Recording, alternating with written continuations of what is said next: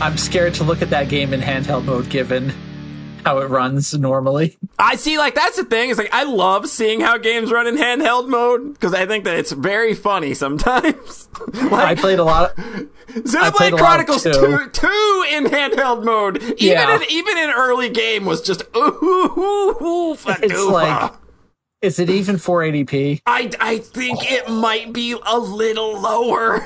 Yeah, it might be like 376 or something. Like even docked, I've seen some stuff for XC3 that's just ooh, that's bad. That's not even video compression either. No, they're actually just downsizing those fucking assets to make this work. It's a very demanding game running on the Switch. It's very impressive. Yeah. Switch. Yeah. Poor Switch. Yeah, it's the game I thought that they would launch with like a Switch 2 or something. Yeah, like that you could hear that console screaming bloody murder. Like, I guarantee if you feel the top of your Switch, like the heat coming out of that little vent would be wild. One of the first things I read before I had actually played it, but when it launched was, hey, some people's Switches are resetting when playing this game docked, and I'm like, cool. Oh, that's good. Oh, cheapers. I don't know how widespread that was. My PS4 sits close to like curtains that are closed on a window, and the last couple of days I played a bit of Tales of Arise, and when that thing is going, for one, my PS4 sounds like a jet taking off, but I can see my curtains swaying with the air coming off of the PS4. It's blowing. It's throwing that much hot air out. Oh my god! I thought you were gonna say you could see like the heat vapors like distorting. No, I can see it just like blowing the curtains. Oh man! Like holy, you've got like a fucking oscillating fan sitting there or something. Like, nah, shit's really going back there, ain't it? Oof. Sometimes these games are a little more demanding than the consoles are maybe spec'd for. The console generations are so long now. I know. Well, the PS5 came out like almost 2 years ago now. Well, that doesn't make sense. Really? I haven't seen one.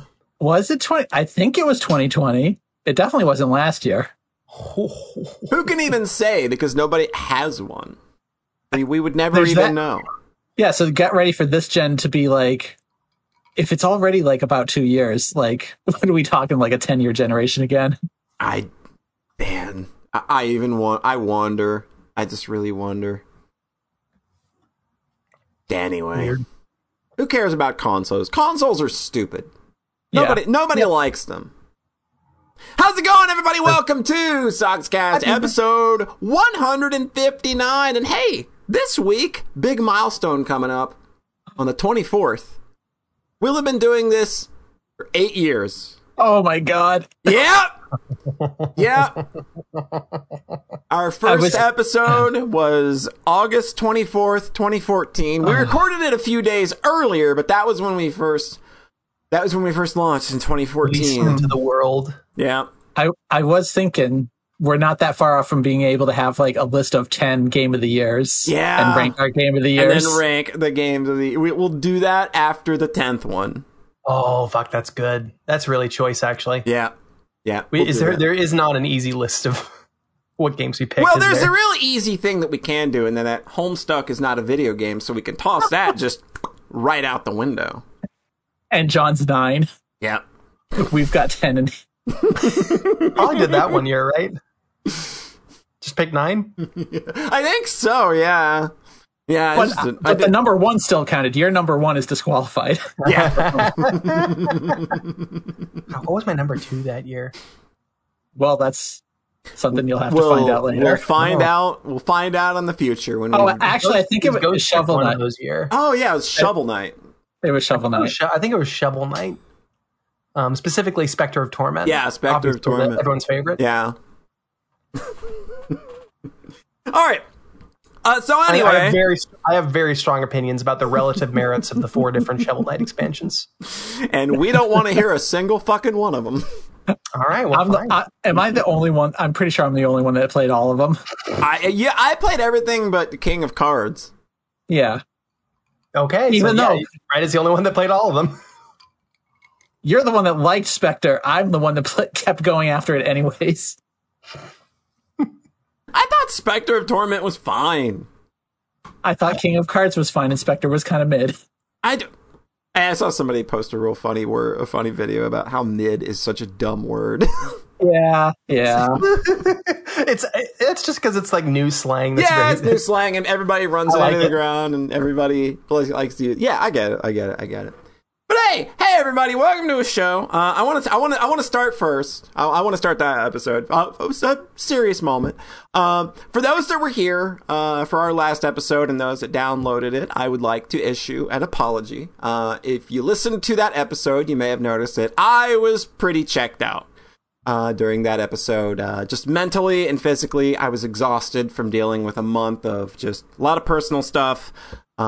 Just a lot of anxiety I was trying to get in check, and I had, gotten to a point of where I was doing that, but I was, still really mentally and physically tired from dealing with all that. So rather than pushing the episode, I knew that Rhett and John have all this stuff they want to talk about, so even if I don't participate, it's not a big deal. But I that episode came off like I was just really disinterested and kind of shitty, and I know a lot of people would say, "Oh, you don't need to apologize for that," but I do, because I am the very first person that will always say that if something isn't fun, I'm not going to do it, and I did it anyway, and I didn't really, my head wasn't in the game, and I didn't really live up to my own kind of standards there with regards to the way that we should present ourselves and the way that we should engage with things that we do for fun online. So apologies for the bad episode. That will never, ever happen again. If I've even got an inkling that an episode isn't going to go well, I'm going to just call it off. So yeah, that will never happen again. So again, sincerest apologies for that. Hey, lots of love. Lots of love all around. But yeah, just wanted to get that out there. Felt real bad about that. So it'll never happen again. Says Polly apologizes for being mid last episode. I deserve that. I'll take it. I deserve that shit. Apologizing when you were, not in the great mindset. That's pretty based. Yeah.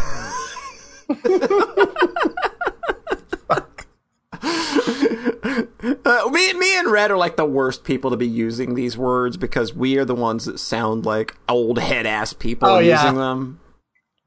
Hey, you know what I realized? I wonder why you sound old using slang. Can't be that you are old. No, it couldn't be. Okay, if I'm wrong seeing kids use Blorbo, then I don't want to be right. I'm not joking on that one. Blorbo? Blorbo is like the new Kin character. Oh, jeez. I'm not kidding. No, that's the joke. I Googled it. It just refers to when you see a new character become really popular on the dashboard, you don't know who they are. Oh, really? So it's kind of like Homer on my feed. What's Scrimblow then? Scrimblow is like random old video game characters that people, because people that the joke with that one was Nintendo fans when they announced the new Smash character and it isn't Scrimblow Bimblow. Oh, right. So Scrimblow is an obscure video game character people are weirdly invested in, and apparently Blorbo represents every rando character you keep seeing on your dashboard, celebrated in painfully sincere terms by some quasi stranger. Rhett, you retweet a lot of Blorbos, my friend. You actually do. So the Scrimblow thing, I think the guy that coined that phrase actually also, a bunch of people reported him and he got banned from Twitter for it. Oh, God. What the fuck? Yeah! It's Nintendo fans. Nintendo fans are kind of stupid. Nintendo fans, when you make fun of them for loving Scrimblow Bimblow. Yeah. It was apparently, they tried to say it was a slur. They said, you're referring to our characters as slurs now. It's what the fuck, man? But yeah, the dude that coined that term apparently got banned from Twitter for it. I don't know if he ever got his account back, but I do remember watching a stream and somebody saying, yeah, that guy got banned, and then they showed the account. I was like, shit. What is happening on the internet? Nothing good. Nothing good. To my immediate virtual right, voted Mr. Excitement for the 8th straight year in a row. It's Red. Hi. Hey, how's it going? Going good. That's good to hear. That's good to hear. Are you bringing that Mr. Excitement heat? Yeah, he is. Like, he's new. We got, like, it's 8 times in a row, baby. We're cruising into the 9th easy. Like, he's just, like, he's looking for the 9-peat now. Versus how every episode starts where you're like, how you doing, Rhett? And I'm like, I'm doing good. I'm good. Okay. Okay. Ready for a podcast. Rhett, It's always a really funny response to whatever fucking intro you come up with. Yeah, it works. Yeah. Like, I think that, like, no matter what I come up with, it's always kind of going to be, yeah, that works. He fucks 6 waves from Tuesdays. It's Rhett. Hi. Doing okay. You're ready for a podcast, though. You're ready here. I am. Got your talking mouth on. Oh, let me switch You got your that out. you got your talking mouth and your bedroom mouth. That's what I've got 2 of them. Oh.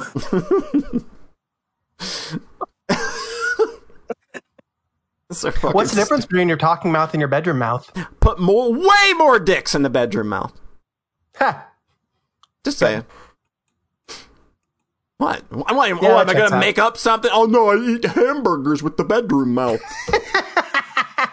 Can't eat hamburgers in your bed. You get crumbs and grease all over the place. Oh God.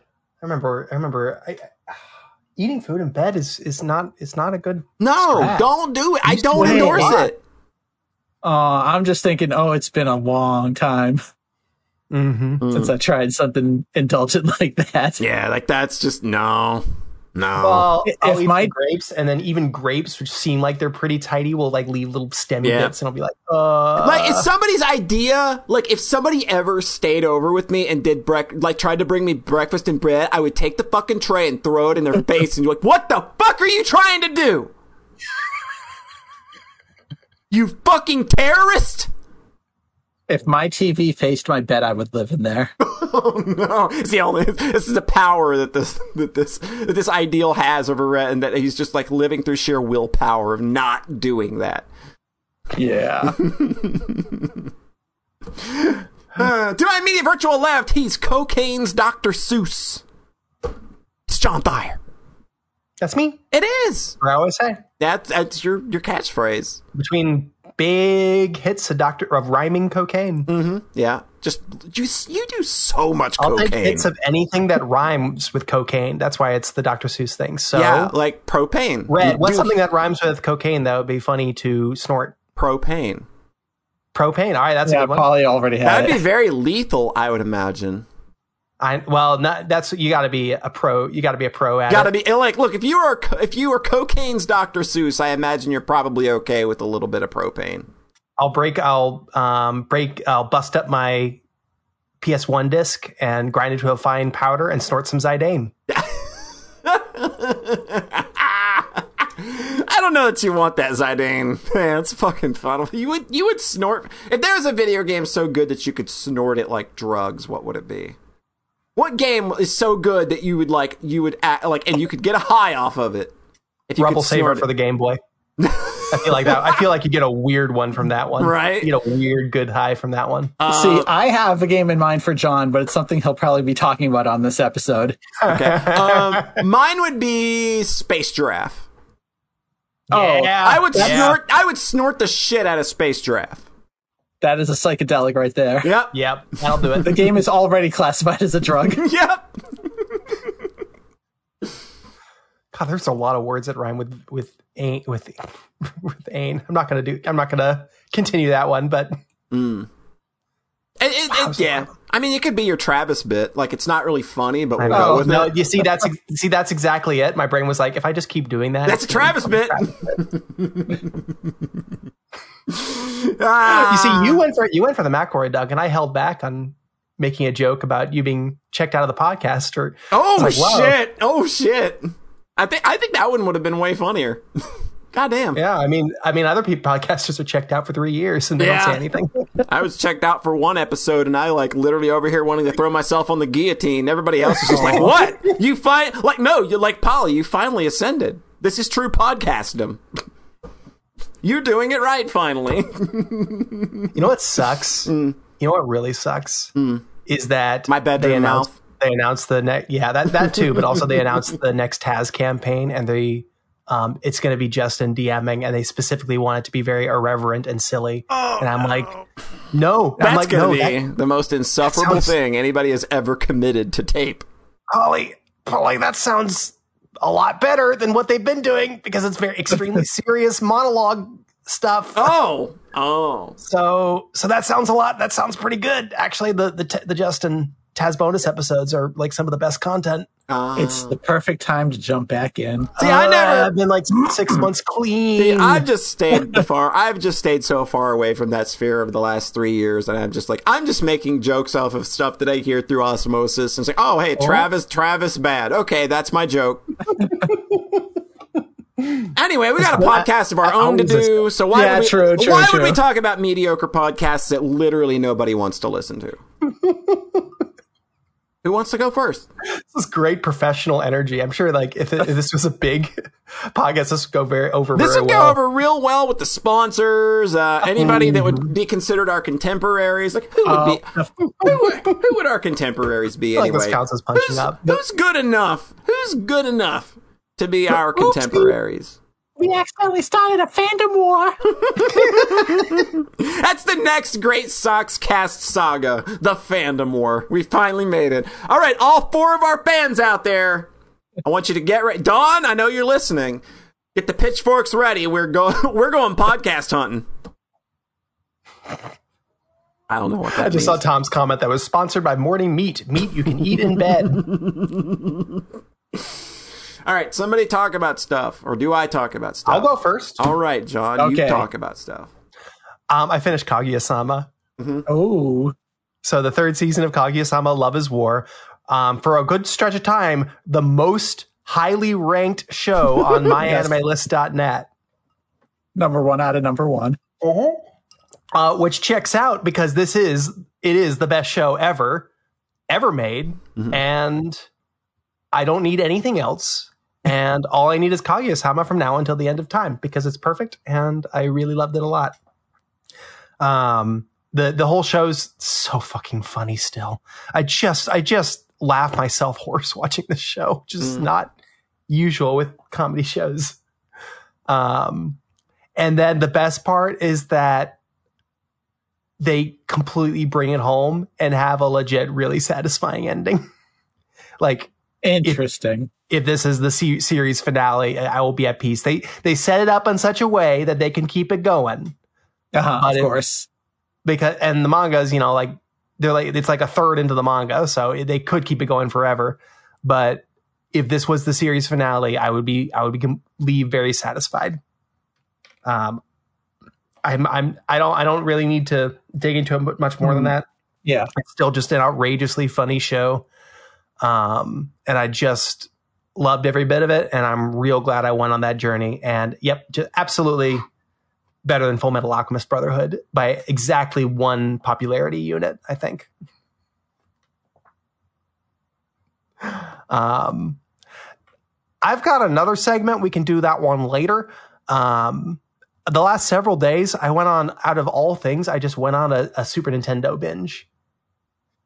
The SNES is like, when I was like, we talked about it before the show, but like I did a mod on my NES Mini where I put all the games on it, and then I was like, well, I can do that to my SNES Mini too, because it's the same process. But I was sitting there, I was like, what did I really play for NES like that I would want to go back and play though?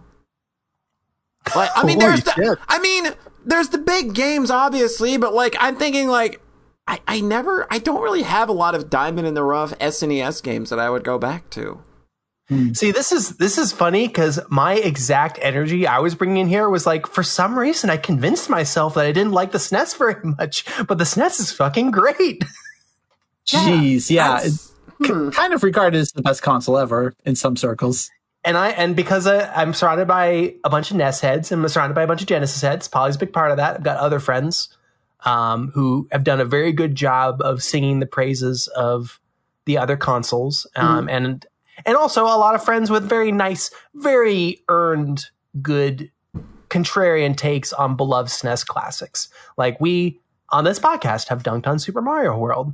We've dunked on Super Castlevania 4 extensively. Yeah. Justly. I tried playing that game last year, and I was really bored and annoyed the whole time. Yeah.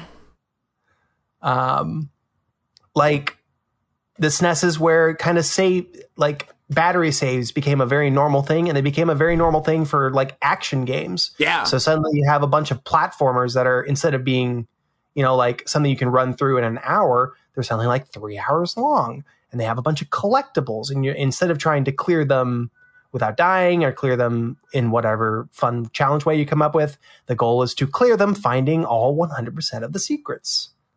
And that resulted in a lot of kind of bad approaches, bad design paradigms that continue to this day. And in a lot of ways, you can look back and be like, Mario World ruined video games forever. Yeah, yeah. I think that's like, you know what? I would proudly stand behind like as a belief system, or as just a belief that of this podcast, and that Super Mario World destroyed video games. I think that like I would get behind that as sort of our creed.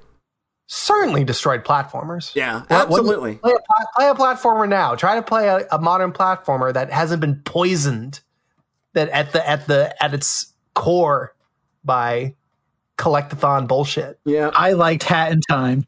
Sorry, I know this is fair. It's funny because I did like that ukulele game a lot. Mm-hmm. The 2D one, and I did have a lot of fun grabbing a lot of those extra coins. So. I played Donkey Kong Country 2 last year, and I actually really liked it. I liked it a whole lot. It was my first time playing the whole thing. Yeah, DKC 2. DKC 1 and 2 hold up really well. Yeah, I played them back to back, and I kind of had a really good time, actually. It, like, sometimes you want the collectathon bullshit. Sometimes you want that good save point platform. Isn't DKC 2 the one where there's just one big coin in each level? Yeah, I think so, yeah. Like, that's the most restrained collectible kind of thing. Especially when you consider where Rare would go literally 2 years later. Whoops. Water went down the pipe. Yeah, right? From the super restrained Donkey Kong Country 2 to Banjo, and then DK64, like, oh, okay, there's a point where you needed to stop, and it was a while ago. Yeah. So, clearly, Super Nintendo ruined platformers. There isn't anything that's just like, there aren't any games that are just like fun little short adventures like you'd have on the NES or Game Boy. Like, where's the gimmicks? Like you talked about, like, I can just look down a list of NES games that have like that exact energy. It's like, just sit down, play through it, have a great time. Yeah. Like and it's the non-canonized stuff, the stuff people don't talk about. You talk about Gimmick, talk about Journey to Silius, talk about Hebereke, talk about any Sunsoft game. Is what I'm saying. Like it's definitely like it's something that definitely fell out of favor when the SNES rolled around, because even the Genesis still had a lot of games with that energy. Genesis still has a lot of it. Game Boy has a ton of it. Oh yeah. You can sit down with a Game Boy and play a ton of Metal Storms. You can play a ton of Metal Storms on the Genesis. You're not locked into these handful of very long-scoped canonized games. Yeah. I don't think that's really the case with the SNES either, though. The SNES does have quite a few. I mean, so here's what I played in the past. I thought we were doing this segment later. No, there's something else later. Okay, I thought like the SNES segment was later, and then we just accidentally jumped into it. No. The other segment's later. Okay. So I'm doing the SNES one first. Okay. Oh, I think I know why. So the last 3 days, I played. You want to bury it several hours deep into the podcast. I want to bury it in such a way that people can dip and not miss out on any of y'all's content. We can make that segment last if you want. Fuck. So I played Disney's Goof Troop, which I had as a kid. Aww. This is just a cute little game. Yeah, this is a cute little game. I liked it. I liked it a lot. I played it as a kid, and I think I got as far as level 4. It's only 5 stages. Oh, jeez. It's so cute. It's a block pushing game that I like. Yeah. It's very fun to play 2-player. Oh, God, I just played it single player, and I still had a ton of fun. And then the last couple stages, like, it kind of grows some teeth in a nice way. So I got to the end, and it was honestly very tense. I beat the final boss on my last life, and I was like, oh, shit. Cool. It's still very easy. But, like, it's nicely balanced at being, like, a gentle kids game, I think. Like, you can do that. You can make a short breezy kids game. Yeah. That is just very good at being that. And I think this is that. Yeah. So I played that and it was just like, I don't remember why. I think it was just like, I didn't feel like sitting down with a long RPG or watching a show. Mm-hmm. And I was like, let's just play Goof Troop. I think I'd heard something. It came up on my feed like earlier in the week, and I was like, "Fuck it, let's play Goof Troop." Yeah. And then I looked down my list of SNES games that I wanted to play. I found out I had played 4 SNES games in 4 years. Oh my God! I played Contra 3. I cleared that. I played Space Megaforce, Donkey Kong Country 2. And one other one I can't even remember. I played 4 games in 4 years. Maybe it was Blazion. I finished Illusion of Gaia right after I moved in here. And it's just like the poor forgotten one. Yeah, well, that's justified. It does not hold up to Sky Blazer at all. Sky Blazer or Soul Blazer. Yeah. I get those two mixed up name-wise. Also Sky Blazer. Yeah, Sky Blazer, also a very good platformer. Also a very good platformer that doesn't have passwords. You can do it in one sitting. It has passwords. Sorry, I meant it doesn't have a save points. Yeah. So I played Goof Troop and I had a good time. And then I played Maju O, which is a Super Famicom platformer. It's translated in the fan translation I played as Rise of the Demon King. Rise of the Demon King. Yep. And I looked at a long play. It's a half-hour platformer. Yep.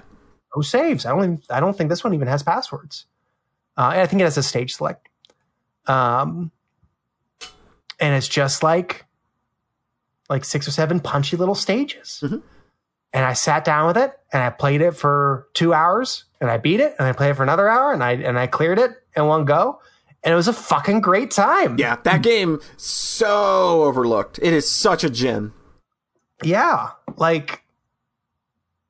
it's a fun action game. It has kind of some Castlevania energy and how you need to approach the enemies, just like very considered. Like, okay, you worry a lot about your spacing. You worry about if you just plow forward, then you get wrecked. Mm-hmm. So then you just kind of think it through. And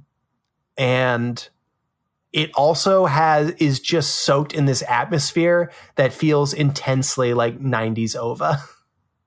Yeah, it's all like gross. It's all like gross demons and like people ladies tied up in the background. It is leaning into this aesthetic so much. It's really good.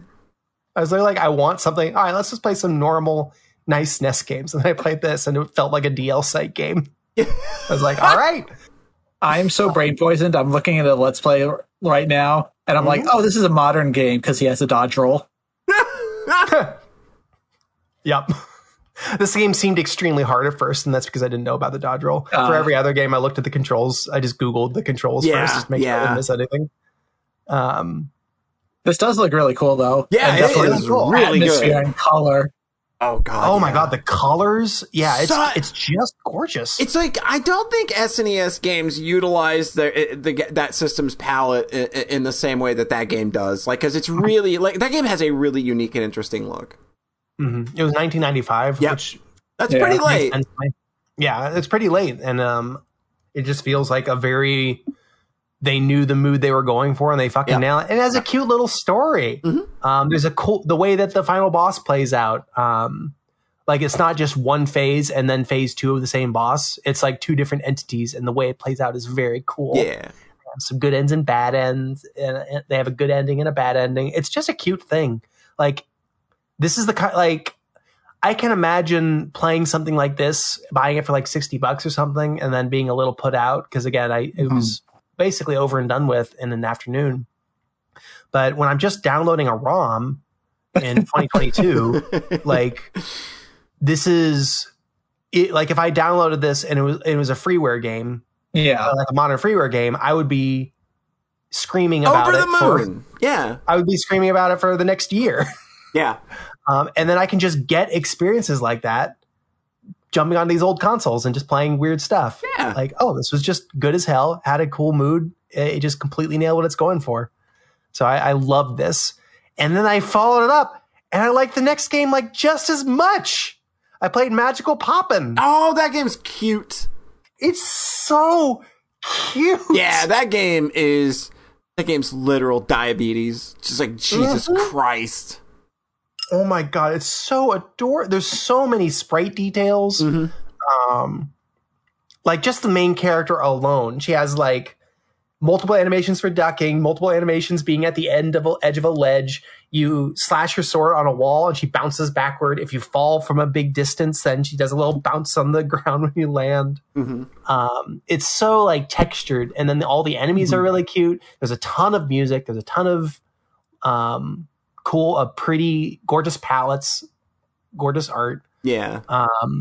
It plays kind of like, I think this is kind of how Monster World plays, where it's a linear stage, where it's stages, but there are multiple paths through the stages, and you can kind of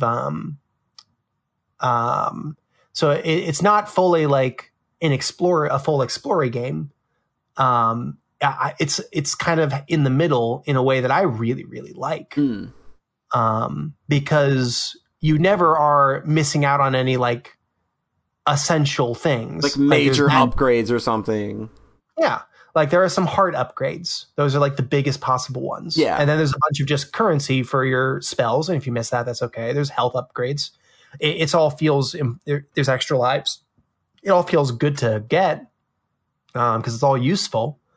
But if you miss it, that's fine. You're just going to the next stage anyway. So it's a very nice balance where it feels where you're having fun exploring, but it doesn't feel like the collectathon brainworms, basically. Yeah. And this one is like an hour and a half long, and it has no passwords and no save points, no saving. So that's pretty funny, I think. Is it difficult? It looks easy, but old games can be deceiving. I haven't once CC'd yet. Okay. I've had to try a couple times, and I ran out of lives. It's not that somebody added me right after I started playing it, like, oh, this one has really bad difficulty spikes, and I finished the whole game and I had no idea what she was referring to because I just didn't hit one. Well, difficulty is always going to kind of be subjective, I suppose. There's a couple enemies where I was like, wait, what? How do I fight this? How do I damage this? And then I just kind of fiddled around for a couple minutes, and I was like, oh, this is how I damage this. Okay. So there's bosses where you have to think a little bit about how do you approach them. Yeah. But then there's always, I just fiddled around for a bit and then figured it out. Really, I thought it was satisfying. And it has like a multi-stage final dungeon. It has like 4 separate tracks that are dope final dungeon tracks. There's a big boss rush at the end. But it's after like a big epic stage, so it feels good. Majuo is a boss rush too at the very last stage, and I was almost disappointed, but it still has a nice last stage right before that. And it feels like it gave me Falcom tingles. Honestly. I can absolutely see that, yeah. Yeah, it gave me the vibes of like going on a full RPG journey. And then that's the kind of the last bit, a really adorable thing about Magical Poppin' is that this absolutely inspired Chorus. Oh God, yeah. I didn't know, and then I played it, and then Tom immediately added me like, oh yeah, I love this one. Her little duck animation is just identical to Chorus. Yeah, I thought it was just like, oh, you just redrew that. So I was very delighted because I loved Chorus, and then this was like gave me a very similar arc, just with like luxurious studio production values. Basically exactly like Chorus in every way. So I just had a ton of fun with this. And I thought it was part of Poppin' Twinbee because of the name Poppin'. Right. But I was completely mixing up with the other Poppin' platformer on the Super Famicom. Yeah. Actually has nothing to do with Poppin'. So yeah, this was just really nice. And playing Majuo and Poppin' right back to back was just like, holy fucking shit. These were really fucking good. Yeah. And then just looking at my list of other SNES games, like there's a lot of other short action games, punchy action games on here that I just haven't touched. I started Run Saber this morning. It's really fun. It's extremely a Strider clone. Yeah, it's like Walmart brand Strider. Yeah, it doesn't feel as strong to me as the other two, but I'm still having fun because it turns out Strider is really fucking good, and Walmart brand Strider is kind of Walmart brand Strider, where you play as like a really cool looking sword lady with purple hair, and that's still pretty good. I think I'll see how the end of the game treats me. It's harder than the other two, so I'm taking some more time with it. I put like Ghost Sweeper Mikami on the list, like you pointed out. That game's that game's just a fun little run. Yeah, like I think we get caught up. It makes sense to me that the ones that get canonized from that era are the ones like Chrono Trigger or Final Fantasy, where they take up a lot of time. They're very beefy experiences. And when those games came out during their time, they were literally revolutionary. It makes sense that the ones that stick in people's brains are the epic adventures. And I can understand these games being a little disappointing. Like both Majuo and Magical Poppin got mediocre reviews from Famitsu. I mean, did either of them come out in America? I think that's a much bigger thing for relevancy over here. Also that. Like people don't know Sin and Punishment because it didn't come out over here. That's just the first game that popped into my head is not localized. Yeah. So,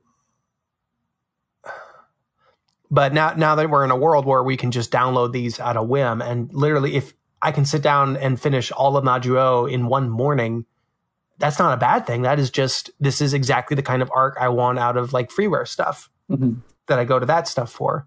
And there's so much of it on Game Boy, on SNES, on NES, on Genesis. Makes me real happy. Makes me happy. I lost touch for a little while. And now I'm you feeling... forgot your roots, your heritage. I forgot my roots of playing fucking Super Nintendo games. I went and I made that list, and then I think I figured out every game I actually beat on console as a kid. Jeez. And I think it was Chrono Trigger, Aladdin, Magical Quest starring Mickey Mouse, TMNT 4, Mega Man X, and that might be it because I didn't beat Super Metroid. I didn't beat Link to the Past. I beat Mario World. I think that was maybe the first one. I just went into shock at the phrase "I didn't beat Super Metroid" because like the ending is everything. Yeah, Super Metroid freaked me out as a kid. I didn't like playing it alone. So I got through like Final Fantasy IV, Link to the Past, and Super Metroid on an emulator at like age 10 or 11 with save states and game facts. And then I came back to them later. So it was a very different, it was a very weird, specific arc of discovering emulators very young, but also having a bunch of the games on console very young. So I really liked playing a bunch of these, and I really liked doubling the number of SNES games I've played in the last 4 years over like 3 days. So that's been extremely fun, and I want to play more console games. Rhett. Hi. What have you been up to? I watched a lot of anime. Imagine that. What? I had 2 weeks off work, and I watched a lot of anime. So where do we want to start here? I caught up on Attack on Titan, the final season. Figured I would just throw that one out here first. So I can't speak in specifics because Polly is also in the middle of that one. We were at the same stopping point at the end of season 3, part 2. Yeah. Polly will know that show, or why that show changes pretty dramatically immediately afterwards. Yeah, thing happens, and it's like, everything gets contextualized, and it's like, this is all different now. Well, everything's different now. Like that is kind of... Yes, they did actually. Okay, I figured that was the big thing. Like, we're going to war against these Titans, and also we want to open the door to this basement. It's so silly the way they're wording it. Yeah. Like, we got to get into that fucking basement. I will die to get in that basement. Like, it's very dramatic. That series is just big and over the top and insane. Yep. The nature of things definitely changes going forward. It's a very violent series. I remember you tweeting that you kind of didn't like it. Just like, wow, everybody's awful. I'm just like, well, have you not been watching this television show for the last 8 years? Are you just now realizing everybody in this show is an unlikable fuckhead? But they were unlikable fuckheads fighting against the Titans. And now things have changed. Yeah? I always felt that this was where the show was going to go. I guess so. I don't know. It's stories like this. I don't know how to word this. Like, about hatred and cycles of violence and persecution. Mm-hmm.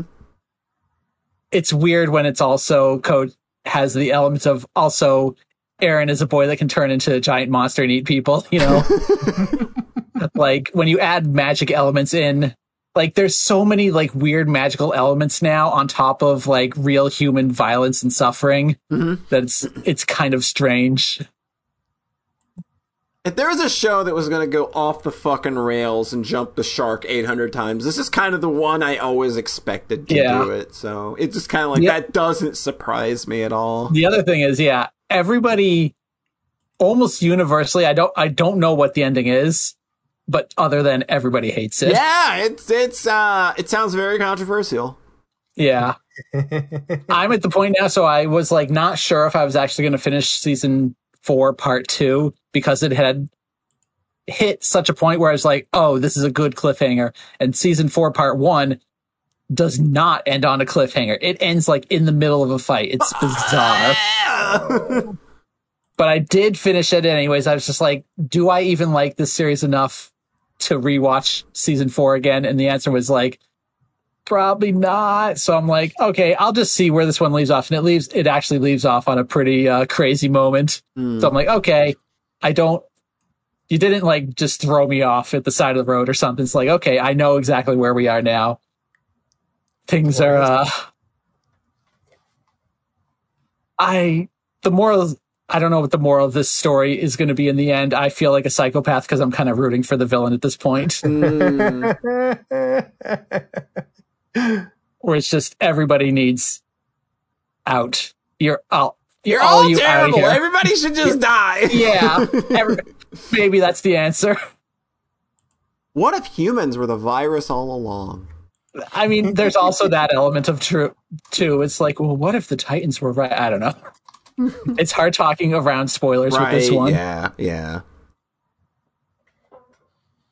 Yeah, but I've realized maybe I'm a bit more sensitive to violence than I used to be. So when it gets onto real personal human-on-human violence, I'm just like creeping out of my skin like, oh God, that was so bad. Why are you guys like this now? Then I watched. Does this feel at all thematically consonant with all of the Breaking Bad, Better Call Saul content on the feeds lately? I was literally about to segue into Better Call Saul. Speaking of it, I didn't mean that. I forgot that you'd watched it. I was just thinking like shows where people are awful. I did the double header. I finished Attack on Titan and then I finished up Better Call Saul. A story about a very likable, human, nice guy protagonist. Yeah. Well, he is likable. He's very likable. He actually is likable. That's the thing. Like, this show has an awful, evil protagonist, but he's very likable about it. Yeah, he's just like, yeah, like you can see the spiral that he goes down is pretty incredible. Yeah. But it's like it contrasts with Breaking Bad because like Walter White goes from like, you kind of like him and root for the guy, and then it's like, oh no, you're very clearly like you should not be rooting for this guy like 2 seasons in. Whereas Better Call Saul, like Jimmy is just, he is a likable guy who you could see maybe at some point he made a bad decision and then another and then another, and then it started getting more, and then like 1,000 more, and then 1,000 more that were more on purpose. Yeah. I think Breaking Bad, he basically had to become a monster immediately for that show to work. Where Better Call Saul has the breathing room, has a more fleshed out protagonist. Yeah, the entire show is a slow descent into where he is. Yeah, like you know where he ends up. And it's just like, oh, like getting there is just like, oh, being drugged, or like my face is being drugged through gravel. Yeah. There are just so many moments in the show where you're just like, dude, man, just stop. Why are you like this? Just let it go. You disaster of a human being. Yeah. Again, not to spoil things, but I think one issue I had is that you want to watch Breaking Bad immediately afterwards because of how this kind of gets right up to that point, and then there's time skip shenanigans, so it kind of skips over Breaking Bad. So then you're kind of dealing with a different version of that character in the later stuff. Gotcha. Because every season had started with those flash forwards. The flash forwards of like what happened after. Yeah, into that. Yeah. So there's a hefty amount of aftermath stuff in the show, but then having it have to skip over the entirety of Breaking Bad was a little jarring. It's not too bad, but you have to remember. All right, he did even more awful stuff in Breaking Bad of just like assisting in like murders and cover-ups, and really just any legal pretense completely gone by that point. Yeah. Bob Odenkirk, man. What amazing actor, what for sure. An actor. Like him and Bryan Cranston could not have been two better leads for two shows. Yeah, definitely. I think overall I like Breaking Bad more just because that's more kind of my style of the big over-the-top roller coaster. Yeah. Where this one is a slow burn depression, basically. It's not a happy show, that's for sure. I mean, it's like, I think having watched this more as it aired versus Breaking Bad, where I just kind of shotgunned the whole thing right when it ended, having watched like the first 4 seasons roughly around when they aired, like I don't remember the earlier ones as well. It was more of a comedy towards the start, for sure. Yeah. Where it's like, oh, he's such a goofball, and then by the end it's like, you are just a monster now. Like, you went down a path, like, and you could see where that path, like, exactly where he completely broke and could never go back. Yeah. I think it's almost like there's not one moment, though, where he broke, or it's just a series of getting in deeper and deeper and not being unable to turn things around. Yeah. But yeah, it's less of a comedy in the later seasons, for sure. And then there's also a lot of the other side of the story, the drug cartel stuff. That stuff was getting juicy when I stopped watching. It's maybe a little fillery feeling at times, where it's like, because you're having all these characters from Breaking Bad show up. Yeah. You needed Mike, you needed more Gus. Yeah. But all of them are, they got the plot armor on. Yeah, like there's nothing bad that's going to happen to them, so all there's no tension there. Yeah, that's exactly the problem people had. Like, there's a scene in season 5 where Mike has a gun pointed at his head, and you're just like, guys, if you're trying to make this dramatic, it's just not working. We know Mike is fine. Like, you have a character already in that situation that you can do a lot of things with to keep things, to keep things intense. Yeah. There's a lot of, like, the twins from Breaking Bad are also in this. Like, okay, like, but again, nothing bad can happen to them. Yeah. So, yeah, when you just have all these characters that are plot armor, and then the one that it doesn't have the plot armor, like, uh-oh. A lot of the stuff does kind of take up a lot of the running time, especially in season 5, where it's like half the show, and you're just like, okay. Like, I think it was season 4 where it's like, on the surface, it was kind of silly. Like, here's the story about how Gus built the basement. Yeah. But then which seemed kind of like filler, but then they do something really cool with it. Yeah. With the story. Like, I don't maybe think they do something really cool with all the stuff in season 5, where it's like, okay, you're kind of spinning wheels a bit. Yeah. But that's a good show. Yeah. I was doing like 2 episodes a night for season 5, and then I started season 6 thinking, oh, I'll do like 2 a day. And then 7 episodes later or something, oops. I'm like, oh, okay. I had 2 days till the final episode aired. I have gone too fast. Yeah. I didn't think that was going to happen. It's like when I watched Symphogear season 5 in like a day, and then it was like, shit, I've got to wait a week for the final episode. I fucked up. My timing ended up being so good though, where I watched episode 12 like Monday night, checked Amazon. They did not have the final episode up yet. 20 minutes later, checked again, and it was up. Nice. So by the time Amazon emailed me at 4 a.m., oh, the new episode is up, I'd already watched it. Nice. Like, being within 20 minutes was like, okay, I timed this perfectly to not get spoiled by anything. And then I guess I'll throw out a video game here. I've been playing a video game. What are those? What? You do that? Yeah, I barely do that anymore. Yeah. It's going to be an interesting game of the year. It's like, did I play 10 games? I had one year where I literally could not name 10 games that I liked. God. Oh, yeah. Did I play 10 games that I liked? Even harder. Ooh, oofa doofa. I guess Trails of Cold Steel is not getting the compress into one entry treatment. Hey, here you go. Here's an easy one. I released ASDF this year. Okay, there's one. Anyways, I've been playing Xenoblade 3. Xenoblade? What was that, John? What's Xenoblade? What's Xenoblade? Shut up.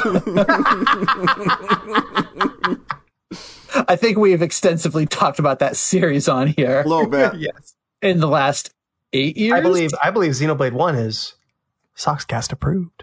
Oh, yeah. Oh, right. That first game is entirely Soxcast approved. Yep. With more to come. That first game is Soxcast approved. Why won't you guys believe me on 2? I've played 2. I've played 2. And you hate it. That's what we're really here for. Polly, I understand being extremely mad about losing 5 hours of progress. That would kill me as well. You telling me, look, it's not just 5 hours of progress. It's 5 hours, but also Tora is there the whole time. And it's the only character you have to bounce off of. And I fucking hate Tora. He's not great. No, he's fucking awful. There's a good scene later on. You're going to be one of those people like, look, there's a real good scene 70 hours in that you gotta see. You gotta play to get there. That's basically the Xenoblade 2 experience where like I've been just like reading the vibe on the trilogy now that all 3 games are out. And a lot of people that are 2 defenders are also like, the first third of 2 is the weakest, and then it ends super strong. I'm like, yeah, unfortunately true. 2 is so good. You just gotta get past that first 40 hours, and then you're fine. Probably like a third of Xenoblade 1 is bad.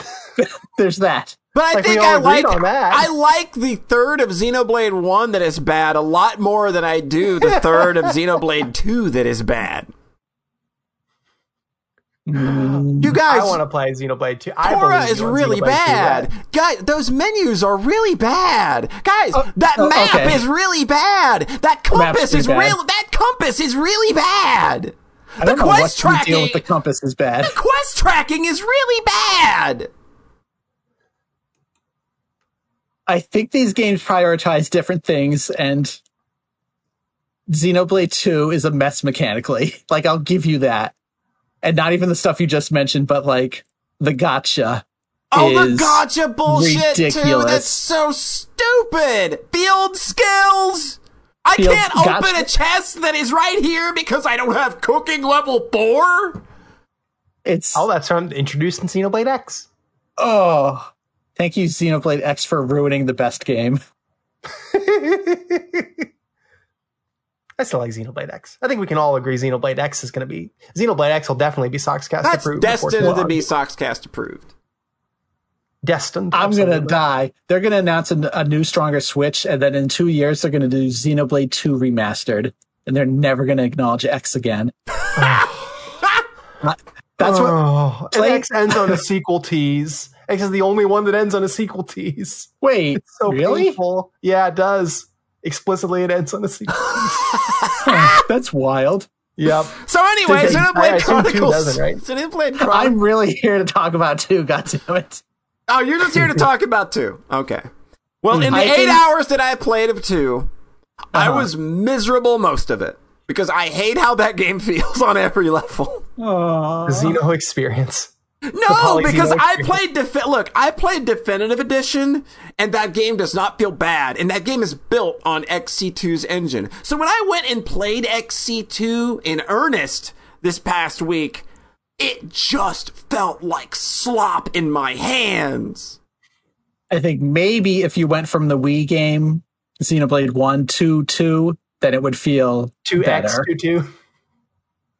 But I think there is so much, like, just despite the fact that it's just like let's take out the fact that, like, all right, I hate the gacha shit.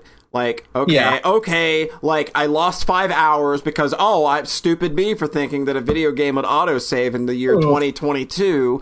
Went to bed. I was all right, I'm just going to bed because I'm way too tired. Put it down, put the Switch in sleep mode, wake up, the Switch is dead. Come back.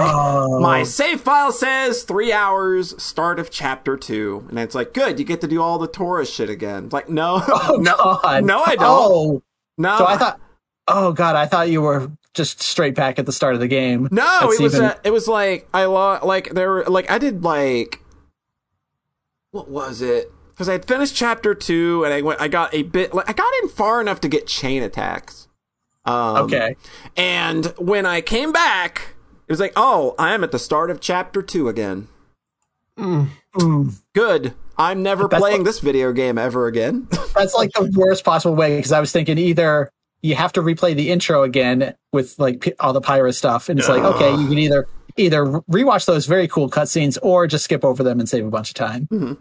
But then having to redo Torah stuff is like the worst. Yeah, because they make you do a lot of fucking gathering, and it's just like, oh hey, you need to go salvage, and like you don't always get the items that you're supposed to get in order to get Poppy going. So it literally took me like 28 minutes to get all the gears and shit that I needed for Poppy to get going. Yeah, this is real good game design.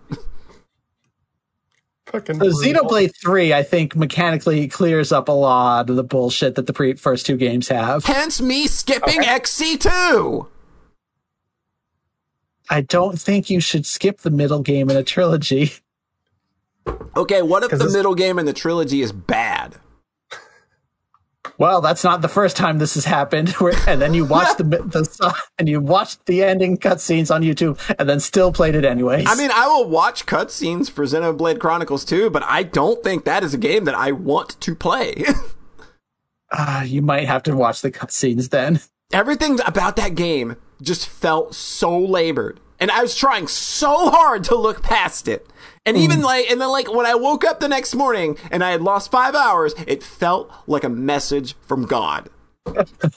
Holy shit. I was so looking forward to this, and it didn't disappoint. I will say, I go into Xenoblade 3 pretty excited. Mm-hmm. Like, I'm not saying Polly's wrong on the mechanical stuff in 2. Like, it's rough. My first 10 hours in Xenoblade 3 was, oh my god, I fucking hate this combat so much. I miss 2. I know that like a lot of people that I know that are playing XC3 kind of say that they get a little bit of Final Fantasy 13 and that maybe they over tutorialize, so like the first 10 or so hours of the game are maybe way slower than they need to be. And combat doesn't really feel meaty at all from the start. It just feels like XC1 but a little slower. Yeah, that's definitely chapter 1, and I made the mistake of starting it on hard, which I don't think really made it harder until I hit like a level 6 mini boss and got completely fucking brick walled by it. And it's like, okay, I've done every side quest. I've got literally the back attack, the side attack, and the front attack. Yeah. I can't do anything else. I'm still losing. I'm going to put it on normal. I put it on normal and just immediately obliterate it. Oh, that's weird. Like, I think hard might just be like a numbers multiplier, and that doesn't feel good. Yeah, it's never good. So moving past that, though, where it's like, okay, the first chapter feels way too much like Xenoblade 1 in a bad way, where it's just super simple positioning stuff. Mm-hmm. Once you get the full party, though, and it becomes like the 6-character chaos, it feels like the game kind of plays itself a lot of the time. I was wondering if that was either the game was just going to play itself, or if it's too chaotic to keep track of. It's both. Like, my favorite thing now is just pressing minus to turn on auto battle for my character and then just letting it do its thing. Oh, wow. Because it does a pretty good job, and as long as your level is higher than the enemies, or actually, no, I can be like 5 levels lower than a single enemy. Oh my god. And so that's how I ended up getting so overpowered in chapter 3, where it's just I was like fighting level 20 stuff, and it's like, okay, I'm cool doing side quests, and then there's some level 30 stuff over here. I can take them on, start leveling up here. There's level 40 stuff over there. There's level I'm still in the same massive open world. There's level 50 enemies over there. I can fight these. Damn. And then the next thing I know, can you not level down or anything? No, you're just fucked. I've completely fucked things because myself. Because I think I am pretty goddamn sure you can level down in definitive edition of Xenoblade Chronicles 1. I think you have to beat Xenoblade 3 in order to do that. I did see something about you can level up your classes after beating the game, because then because you have to be within 5 levels of an enemy to get class experience. Oh, right. So like, I'm fucked right now. Yeah, you cannot get class experience. I mean, you can buy it with Nopon coins, which is the one kind of weird currency thing they added in. But anyways, yeah, so I finally continued on the main story quest, and like stuff was like level 23, and I'm level 53 now. Jesus Christ. Like, there was a point where it's like, okay, this needs to stop. Like, I found some level 59 and 60 enemies and was able to kill them, and it's like, are we doing this? Are we getting to endgame level before progressing the story? And I decided not to. Endgame level in the first game was like 72 or something. That's what I'm saying, is like, I could conceivably do that. Because in the second, actually, no, this was in the first region. In the first region of the game, I found this hidden cave with level 76 enemies. Oh my god. I can't fight them now, but conceivably, if I grinded on the level 60 stuff enough, I probably could. And then I ran through that cave, like stuff was chasing me, but I was like not dying in one hit. So I was able to get to the end. Mm-hmm. There's like this level 80 dragon at the end. I'm like, so this thing's probably actually stronger than the final boss, or like on par. Like, this is ridiculous. It sounds like they fucked up their experience curve. Maybe a bit. I think they wanted to do it so you can just mainline the story, do the main story, and not get brickwalled too much. Yeah. But then all the people are saying, you want to do the side quests because that's where you get the new classes. That's where you get like a lot of the story stuff is doing. Like, you can't bank experience when you go. You can't bank experience from like killing stuff. Yeah, you do it with quests and stuff, because that's how Definitive Edition and XC2 do it. Is it just like all of your experience from quests just gets banked? It's not everything in this one. When you fight enemies, you will level up. Yeah. And then when you're at a rest spot, you can use bonus experience if you want to level up even. There's one part where it's like, everyone is level 40, but I've got so much bonus experience now, I could just make them all 43 if I wanted to. And then once I found like level 50 enemies, that's when I popped it and was like, okay, now I've found a bigger fish to fry. Maybe turn the game on hard. I don't know if that even helps at this point. I mean, I actually did, because I'm fighting like a level 27 main story big boss, and it's like, okay. But again, hard is weird when it still feels like combat just plays itself. Yeah. It's weird, because it's like Xenoblade 1 combat was like this intimidating monolith of like, I don't really ever feel like I have a handle on this, and it's kind of hard. So like the game in that one was just spending an hour of prep time going through equipment and gems and being like, okay, maybe this will work. And then you crush your numbers against the enemy's numbers, and hey, sometimes you win. Yeah. Xenoblade 2 combat by the end was much easier, much flashier. And it was popcorn, but it was fun to me because they took out my favorite thing from 2's combat. I'm really salty about that, basically. What was your favorite thing from 2's combat?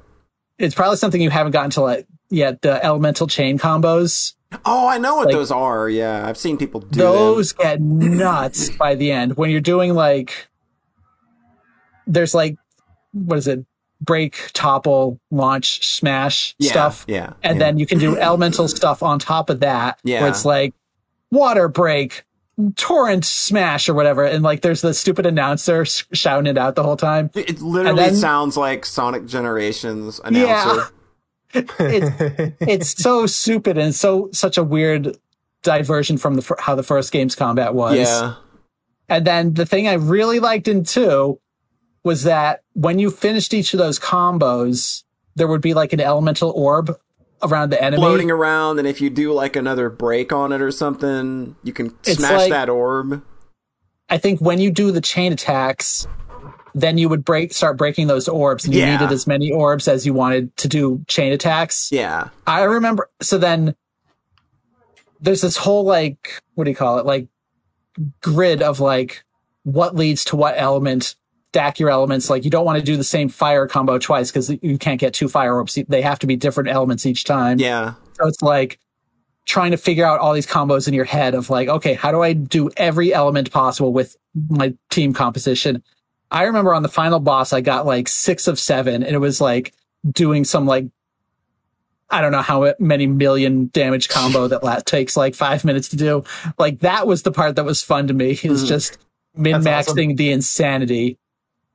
And the chain combo in this one is just way, way simplified, where it's like you can't really mess it up. It's literally XC1, isn't it? Where you just like select attacks and then they build on damage. Yeah. And then, You select attacks, and then every 3, a character will do a big flashy combo, and then it's much simpler. I did get something just now in the game. It's like that adds a wrinkle of complexity to it. The Ouroboros orders, which is like, okay, that's neat. These are really big and silly. Like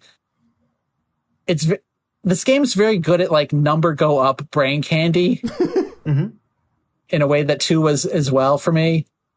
But it's just, I don't know, maybe it's just where I am with games right now. Cause like I went into 2 with momentum. I played the Trails trilogy. I finished Xenoblade 1, which took 5 years.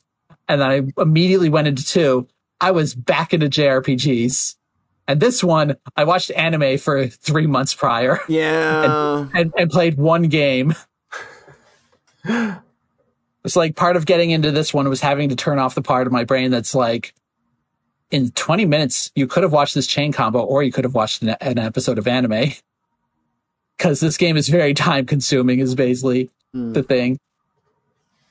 I think I'll try to kind of speed through the others elements. Like there's just a lot of stuff going on here, like comparing the 3 games as well. I think the world in this one is the least interesting, despite being the best to explore, if that makes sense. Interesting. Like it doesn't have the insane field skill gatekeeping of 2, which ruins exploration in that game. Yeah. Because it's like, oh, I found a cool waterfall and there's a passage up there. Oh no, my waterfall climbing skill isn't level 3, so it won't let me through here right now. That kills it.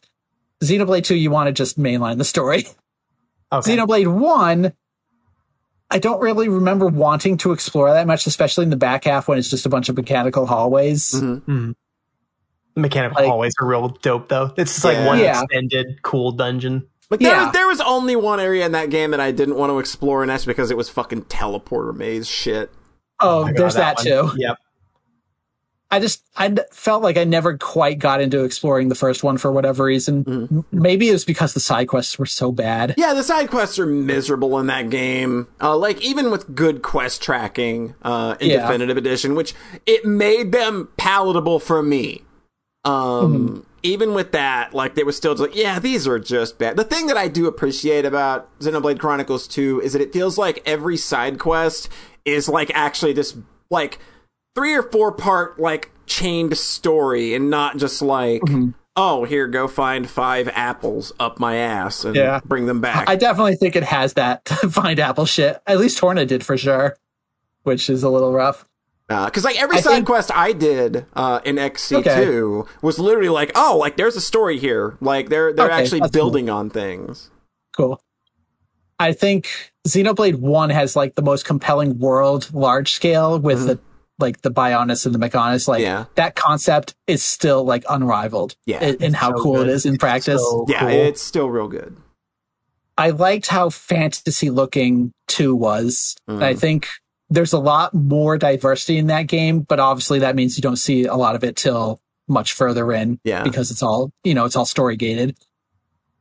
Xenoblade 3, like visually, it's much closer to the first game. So it's like, oh, I spent 40 hours exploring, but then it's like, and a lot of that was green hills and caves and deserts. Like there's not been a ton of like really fantastical stuff yet. So it's like the exploration on a technical level is the best, but maybe it's a little drab visually.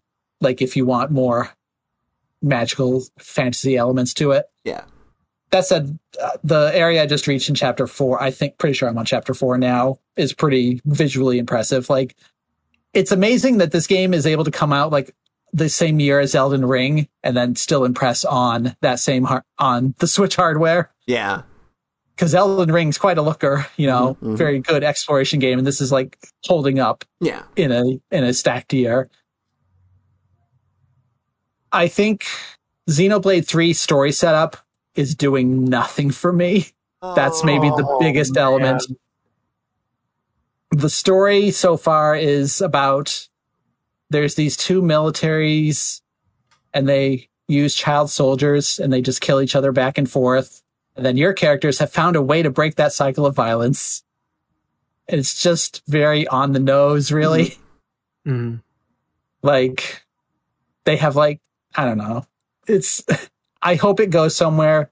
I think maybe the part of the problem with them all being like child soldiers is that they all kind of have the same backstory. Like, they're all in the same situation, so there's not everyone feels a little interchangeable. Right. And then the job system where they literally are interchangeable. Like, oh, you want this tank character to be an attacker? Sure. Just put the attacker job on them. Yeah, it sounds like you're kind of running into the later Final Fantasy problem where characters kind of lose an identity mechanically. It's so funny because everybody starts at level 10 as their starting job. Yeah. So the game immediately is like, hey, you've maxed this character class. Why don't you switch them? So everyone loses like their main role immediately because you switch them out. But then in all the cutscenes, they'll be using that job, which I almost never actually have them on. Weird. Eventually, the level cap will raise. But, at that point, I'm level 50. How long till I can actually get class experience again? Yeah. It's like, oh, I've got all 10 classes for everybody at level 10. But so when the cap goes to 15 or whatever, might be a bit till I can raise them up. I don't know. I will have more final thoughts next time for sure. Sure. There's a lot to chew on with this game. Yeah. But how long do you think you kind of hung out in one area leveling up? I mean, I could look at my time, but I don't have the game open right now. Mm-hmm.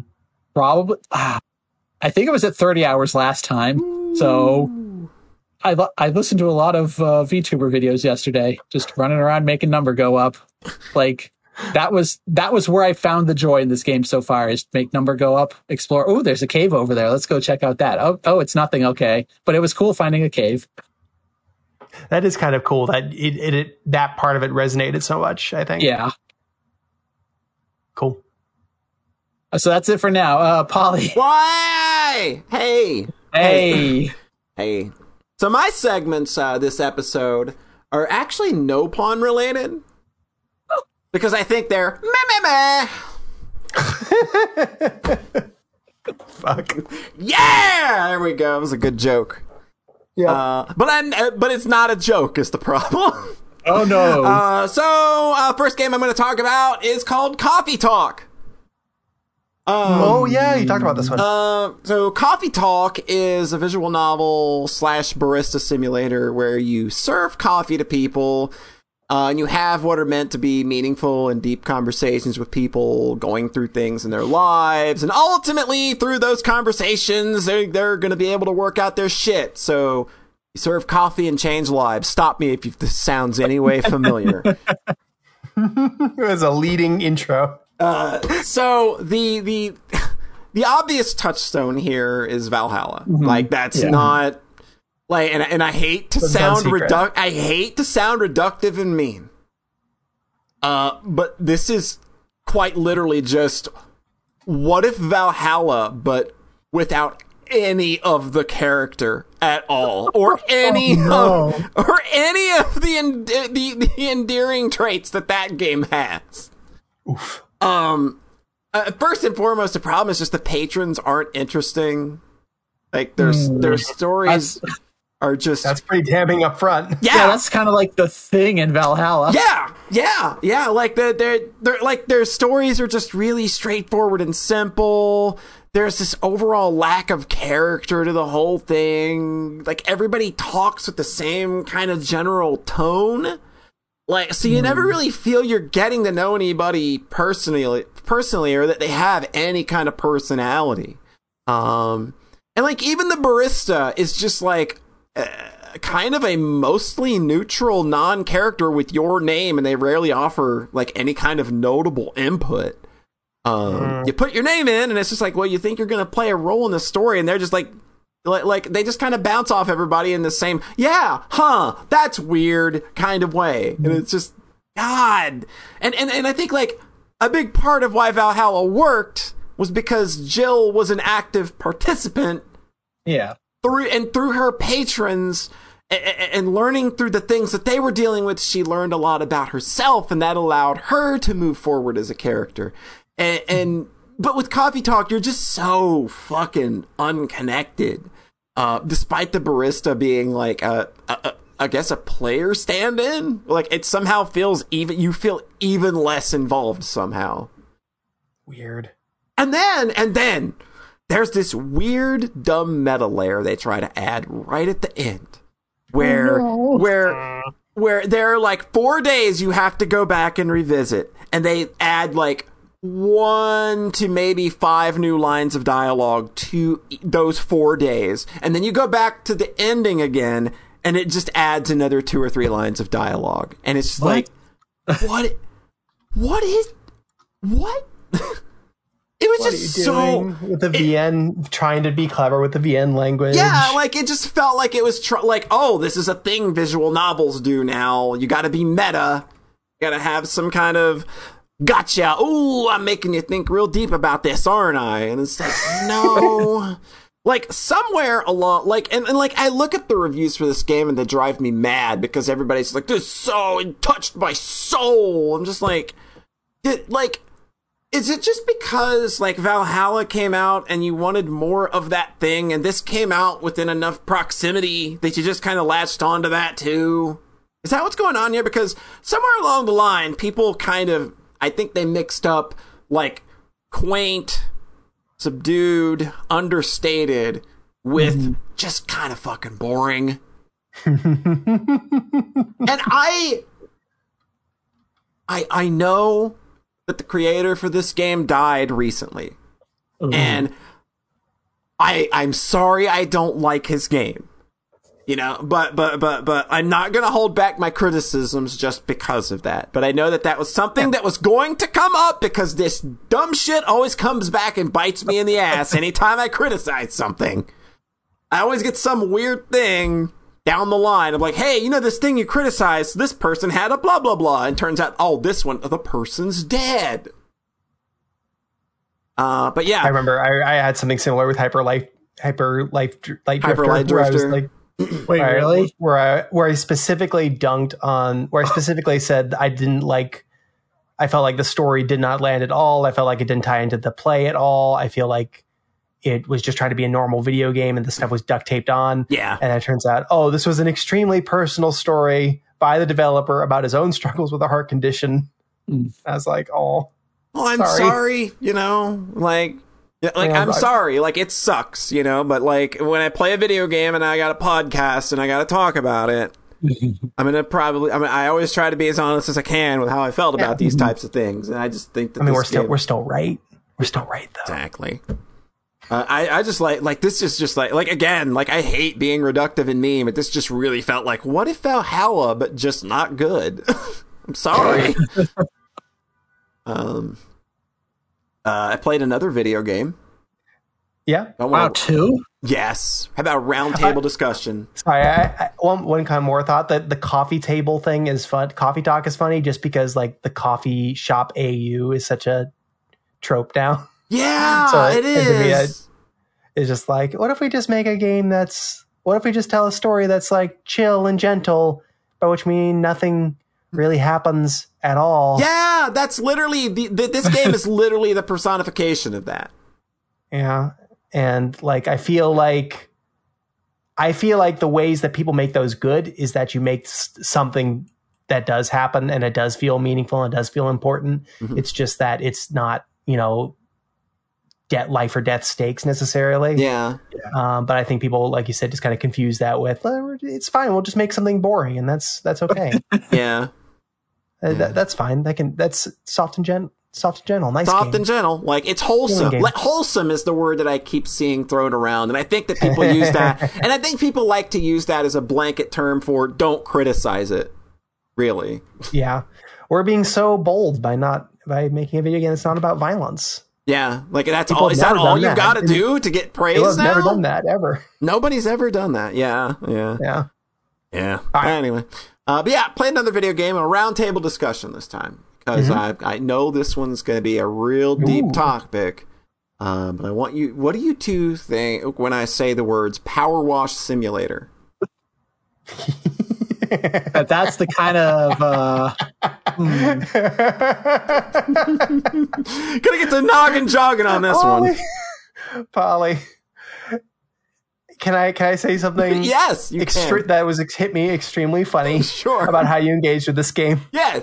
Is that you went on new anxiety beds and then you immediately got extremely deep into Power Wash Simulator on your computer. It's like, wow, for some reason, I just feel really good virtually power washing this deck. I could just do this for hours. It literally is the funniest... It is the funniest fucking coincidence. I don't know whether the anxiety meds actually facilitated me liking this or not. And I know a number of people were like, "Why are you playing this? It's just the new VTuber flavor of the month, right? Like, you don't do shit like that." It's like, no, this actually looked interesting to me. Did it? No, yes, I watched your whole stream, and I completely... It is completely... knew wholeheartedly you were enjoying this experience. I 100%... I sat down, the first moment I fucking started spraying dirt off something. It was like, this is a fucking revelation. I thought you were going to say you 100% in this game. No. I was like, no. Honest to God, the segue there was Coffee Talk is a game where nothing really happens, and then Power Wash Simulator, a game where nothing really happens. But there's a purity to it. Nah, dude. What it is, it's all about the ding. Okay? When you clean a surface 100% or any object, you get it is the most satisfying ding I've ever heard in a video game. It's fucking brain candy. It gets in there. You see the object light up, it'll flash in this really nice blue, this really bright blue color. Ding! And it's super clean now. It's like, this is just a complete and utter fucking revelation. I can't believe what's happening here. Gorgeous. I did 3 streams of this game. I've streamed this game for 9 hours. What the fuck? Right? It's just fucking power washing, but it's what it says on the tin. You wash vehicles, you wash fucking houses, you wash a fucking, I think the last big one I did was a fucking amusement park, where I had to fucking do a Ferris wheel and shit. And you've got to move around scaffolding so you can get up there, and it's just it's got this nice progression system of just you get them dings, you get more money, you can buy more power washer shit, you can get a new power washer, you get more nozzles, you can buy new soap. Have you ever bought new soap in a video game and been so fucking excited? Fuck. Ollie finally found a numbers go up video game. Yep. But yeah, this is just, it's complete zen. You sit there, you zone out. Anytime New Music Friday came around, that was kind of my jam. I would throw on the new music that I wanted to listen to Friday, power wash for a couple hours, let's go. Oh, and these jobs get really big. The fucking playground and the skate park took me 4 hours apiece. Oh my god! Like, and like, they're very generous about how, like, you spray shit down. Like, you can get to like 98, 99% of something. Sometimes it's even lower, as low as like 95% with the threshold, and like the object will just ding for you, like, and it'll take the rest of the dirt off. Like, it's very, like, you don't always have to get like every little itty bitty speck. And the game's got a nice highlight button you can press. Like, if you can't really tell, like, if something's still dirty or not, you can press like tab, and it'll like flash the dirt in this gold color to show you like where the remaining dirt is. And you can highlight objects using your little notebook. You go in, it's like, hey, like, I don't know what this is. Like, you go and click it, and you got something, it's like, and it'll highlight it in the world with like a subtle glow, so you can be like, oh, okay, I see where that's not cleaned. Sure. Cool. This proved to be very, very, very fun, and just very, very relaxing. It was not something that I expected. Like, it was something that was cool and neat, because it was just like, that seems like a neat idea that you could play with. Like, at least with other, like, simulator games, they kind of felt maybe overdone, or like there's like that time where like everything was a fucking dumb simulator with like bad physics engines and shit. Yeah. Whereas this is literally just, hey, do you like watching water knock dirt off of shit and then seeing things get real clean? They're really smart, too, because every time you complete a project, they do a time lapse at the end. Ooh. And it shows you everything getting cleaned in time, and like in real time. Oh, I missed that. Oh, yeah. That's so good. Yeah, it's real good. So smart. It's real good. Like, there's so many good and smart decisions in this game. And then there's a point where it feels like they decided that Power Wash Simulator, being this really fun, cool, and relaxing toy, wasn't enough. So it's got to be a video game now. And I think this is about like halfway to 3/4 through the campaign. Like, the jobs start getting like really precise with what you need to clean. And like, my issue isn't that the jobs got bigger. It's that suddenly they're asking you to spray things down from like these like weirdly accurate and precise angles to get to finally get objects clean. Like, it feels like they're just hiding dirt on purpose in areas it's really hard to get to. Even when you buy like the best nozzles and soap and stuff. So like, when I ended up spraying down one surface on a job for like 10 minutes and I couldn't get it to ding, that's kind of where I knew like what the rest of the game was going to be. And like, when I looked online, those fears were confirmed. Oof. And I just kind of stopped playing, because for me, it went from being this relaxing and zen thing that I could fire up like any time and just like have it chill out. Just like throw on some tunes, throw on a stream or something. And it went from being that kind of relaxing toy that I could play with to just a frustrating and annoying exercise in accuracy and precision that just wasn't fun anymore. Yeah, that sucks. And that's a real bummer, because I like what this game's doing a lot, but it really feels like somebody at some point was like, oh, we can't make a toy. It's got to be a video game. So now it needs to be hard for some weird reason. The Octodad effect? Yeah. That's exactly what it made me think of. Like, where Octodad is this cool, fun thing, and then you went and you tried to be too video game with it, and now it's just this annoying thing. Yep. And that bummed me the hell out, because I was having a lot of good fun with Power Wash Simulator, but I have not really touched it since, because there's like I looked at forums and stuff, and yeah, those later jobs, it just sounds like, yeah, it's just a lot of trying to find the right fucking crevice they hid from you, or they hid 4 pixels of dirt that you just can't fucking get to for some reason. It's just like, yeah, this isn't very fun anymore. Yeah, it's unfortunate. Yeah, like I don't know why you need to gamify something like this in that way. Like, there's no reason that jobs needed to be any more complex. Like, they didn't need to be, or just like lower the fucking thresholds on certain things, because they don't need to be 99% on some big thing. And I'm trying to like find the little itty bitty speck that I missed, and it's just like, oh, because I didn't move the scaffold to this precise location and use the zero angle nozzle that rotates to kind of like get get a little fucking jet of water in there to hit 4 fucking pixels. Like, yeah, nah, I can't. Sorry. Yeah, it's not great. That's not great. This was potential, like could have made my game of the year list material, and it's just like, yeah, I won't be going back to that, unfortunately. Aww. It is a fun game to play with friends. It was fun to watch your journey. I'm glad because you almost abandoned it after that first stream. So I'm glad that I'm glad it feels like you still got a lot of good time out of this one. Yeah. Did you lose your save at one point? And then I lost my save. Oh, right. Yeah, my save got fucked. One morning, I just launched the Game Pass app on PC, and I went to play, and suddenly, like, where's my career mode? It's gone.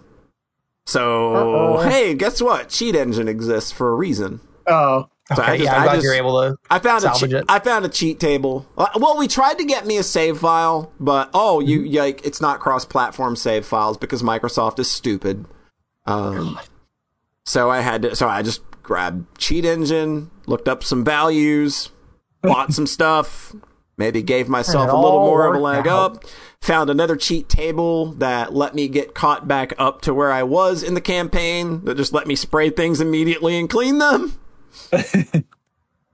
We figured that shit out, and then I got my file. So yeah, like at about 20 hours in, I lost my file, and then I played another 20 hours after I cheated it back. So yeah. What? That's more hours than I thought. I believe I've played that game for about 40 hours. Yeah, I think you got your money's worth there. Yeah, especially since I didn't pay shit for it. It's just mentioned Game Pass. Yeah, it's just free on Game Pass, so. Yeah, despite that though, it's just like, due to what the back half of the game becomes, though, it's just kind of like, yeah, it bums me out that it kind of went that way. But yeah, I got 40 good hours out of it, but there's still like another 30 hours or so of the game left that I just am not willing to engage with. That's probably more than you expected going into Power Wash Simulator. Yeah. I didn't expect to play it after the first stream. I just thought, oh, this will be fun. Like, I'm legitimately interested in it. I wasn't just playing it because it was a popular thing. I was legitimately interested. I thought, this is cool. I was like, okay, yeah, like, this is a cool thing. So I did play it long after that first stream. So, yeah. Cool. It's a fine thing, but that back half is real unfortunate. Mm-hmm. Did you see any of the Power Wash lore? There's a lot of it. There's a lot of things going on in that. Like, if you're paying attention to the story that's going on in the text messages while you're playing, there's some crazy shit going on. It's pretty wild. When the full release came out, I started seeing stuff. I'm just like, what? Yeah. I thought this was a Power Wash game. It's really, really good. I will give them props for that. That stuff's really fun. That's pretty funny. 5-minute break. Yep. 5-minute break. All right, we're going to take a 5-minute break, and we will be right back with the second. All right, so I know John said he had a thing that he wanted everybody to bet. Do you want us to save that for last? I think we should save that for last. All right, we'll go ahead, and I guess for this second half, we'll start with Rhett. Mm-hmm. Yeah, and then we'll go to me, and then we'll give everybody the bail segment. Mm-hmm. All right, so Rhett. Hi. So I started the last segment saying I watched a bunch of anime, and then I talked about the two non-anime things. Yeah. It was like, it was a real... You gonna tell us about the anime, right? I'll tell you about some of the anime, because there was so much anime that I can't possibly actually talk about all of it. I literally won't let you. Yeah. I'll kick you out of the call if you tried. God, I think about shows about how to talk about them on the podcast so much when watching them, and then 2 weeks pass, and it all flies out of my head. I watched Macross Delta. Yes! The 2016 sequel to Macross Frontier that I also talked about in this podcast. Uh-huh. What? Macross Frontier? When did you do that one? I think last year. Yeah. Oh, wow. Fairly recently. That's the 2008 one. Weird. So Delta is the fourth main Macross series. I haven't watched the first two, the original, and there's the 90s one that like nobody talks about, Macross 7, I think. I like this one a lot. This is the one people don't like because it has idols in it. Even though if you really look at those original shows, you know, the way they focus on like big pop star singers, is it really that different? Yeah, this seems very in line with what I understand. It seems very in line. It's like, oh, just because it's 5 girls as a group instead of like a solo artist, now it's completely different. Like, what? Like the Macross image I know of is that one image of the pop idol singing on top of the spaceship while a bunch of spaceships are floating in the background. Like that is the image of Macross in my head. And that is the best moments of this show, when it's just fully silly girls. They literally can fly. They have like they never really explain it, but their skirts kind of flare up and they can just fly around. I had a really good time with this one, even though it is a really flawed show. The second half really kind of fell off, but the first half is just like, it's fun and silly in a way that I really loved. The main girl, Freya, is really just Hibiki, but like even more endless enthusiasm and optimism. Like there's no kind of darker side there in pathos. It's just, she's just very happy and she wants to sing. And she joins. This show seemed extremely Symphogear starting out. So the funny thing is, I'd seen, there's a clip from this that kind of went viral a while ago, where someone took a scene of Freya singing and put the song September over it, because like the chorus like lines up like exactly. So I had seen this clip of this blonde girl in a spaceship flying around singing, and when I started watching Symphogear and I see this main character Hibiki, I go, is that girl from the September clip? I think it is. So I knew about this show before Symphogear, which is kind of wild to think about. Funny. I found the characters in this just a lot more likable than Frontiers. I think that was my problem with that show is the main boy, I can't remember his name, blanking a bit, and Cheryl, one of the girls, were just kind of aggravating to characters to watch because they were just, I don't know, stuck up, I guess. Like she's very high and mighty. I'm better than you. I'm the famous singer kind of vibe towards the start. That's very different from Hibiki energy. Yeah, that was in Frontier though. In Delta, everyone is much more agreeable and like fun to watch. There's an actual villain this time. Like in Frontier, the villains were like this alien race of bacteria. Like it was kind of weird. Kind of abstract. Yeah. So like the viewpoint was always on the main characters and like that side of the struggle. Whereas in this, and this isn't necessarily a good thing, the villains get a lot of screen time and they're not very interesting. And they're not necessarily they're not like the big evil mustache twirling villains who want to destroy the universe. They have very good reasons for doing what they're doing. It's a little weird in that a lot of their grief is that basically there was a war 7 years prior and their home planet basically got nuked. Like they call it like the Dimension Eater, and it leaves a permanent scar on the planet. But it's like, yeah, this is very on the nose Japan getting attacked in World War II, it felt. Okay. So like it's weird to see them as the villains, but then there's just a lot of scenes of them talking that are not particularly engaging. But the first half of the show, I think, does a much better job keeping up the energy of like, we're going to have a big fight with a song, like almost like every 2 or 3 episodes. Whereas Frontier felt like it started strong and then it had a big moment at like episode 13 and then it finished strong, like huge gaps of, okay, kind of losing me here. And then this one didn't really lose me till the last third, which was a better pace. The last third, like, it just felt like momentum fell off a cliff at one point. It was really sad to see because I liked everything in the first half was great. The second half started pretty strong with like kind of the romance subplot culminating in a just really gorgeous way.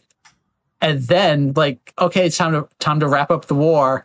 And it has like no momentum going into the final battle, really.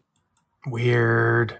there's this awkward scene where like the main characters get captured by the enemies and they're going to be executed. And it's like, well, they're not actually going to die because that would be a weird story to tell. But then they're like standing on the edge of a cliff, like walking to their death. And it's like, this is really a tonal mess. It feels like right now. The final battle is really good. They play the opening song. Good. And then it like, there's a downbeat of like a second, and then they just go into the second opening. And I'm like, fucking yes, perfect. That's the way to do it. Like, good.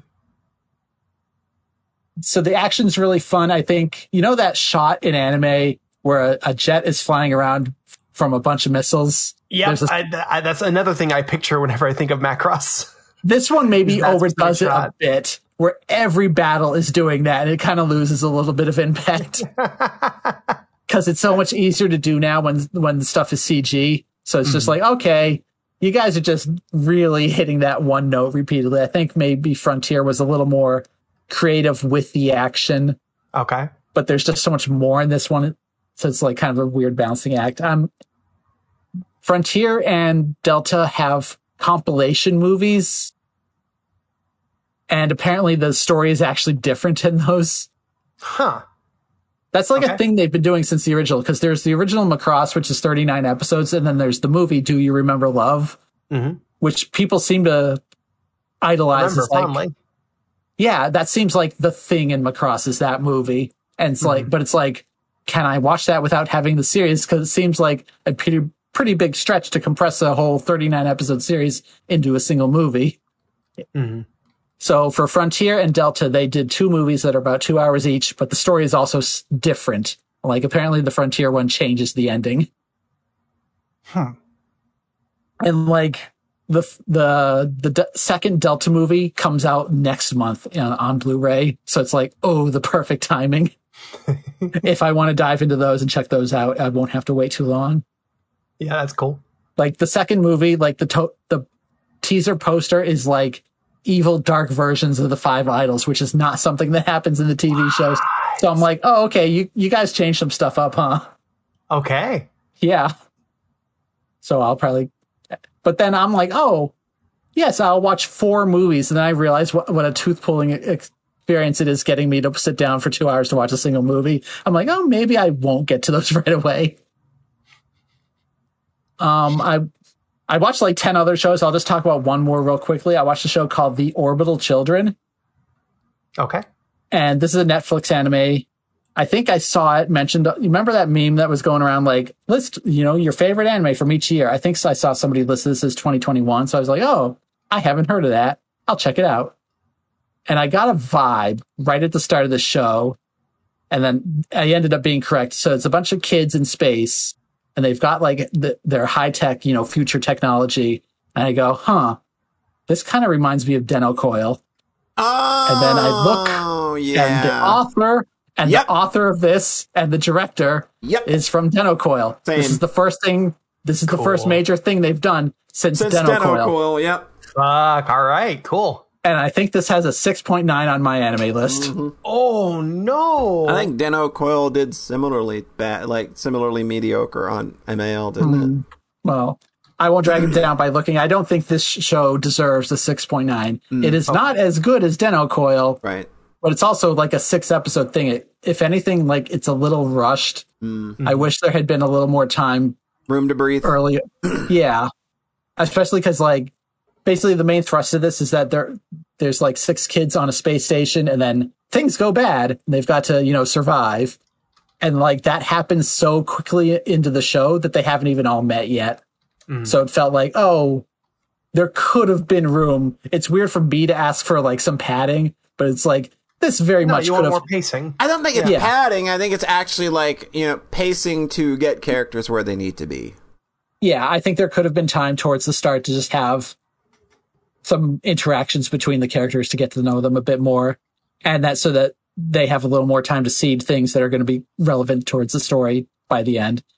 Because this show, it's weird. It's like there's the survive the space station accident arc, and then some higher concept stuff towards the end. It's a lot to process in like 6 episodes, but I had a good time with it, even though it's a little mediocre at times. Felt a little constrained by, maybe budget or time.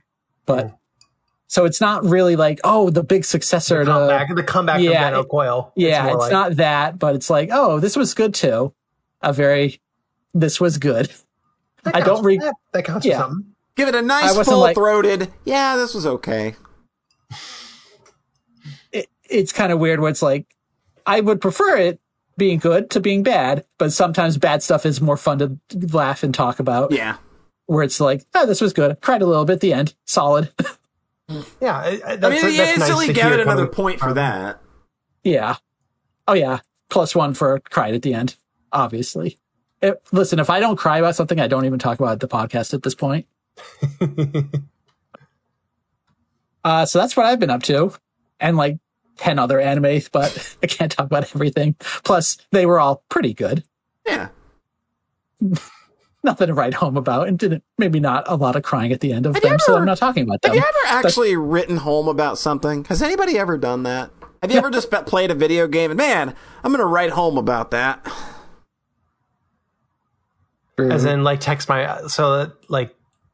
my mom, be like, Mom, this video game was really, really good. I just imagine actually sitting down and writing a letter. No, you get yourself some notebook paper, some nice stationery, and you write a little letter about it. You write home about it. It's a phrase that I always found funny because I imagine it every time. Every time it says, the graphics of this game are nothing to write home about. I'm like, well, I'm going to write home about just the graphics of Sonic the Hedgehog 2. I went, Mom, you have to see the ending of Xenoblade 2. It's to write home about. Mom, let me tell you about Symphogear.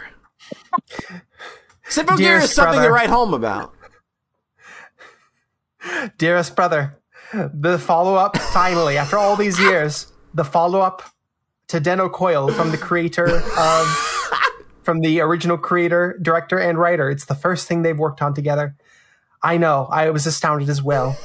However, unfortunately, it isn't really something to write home about, and then you just pick up the letter and throw it in the trash. I just actually wish I had family I cared about that I could write a letter home to sometime, just play something. Yeah, I'd write home about this, and then just actually do it and see the kind of reaction I get unprompted.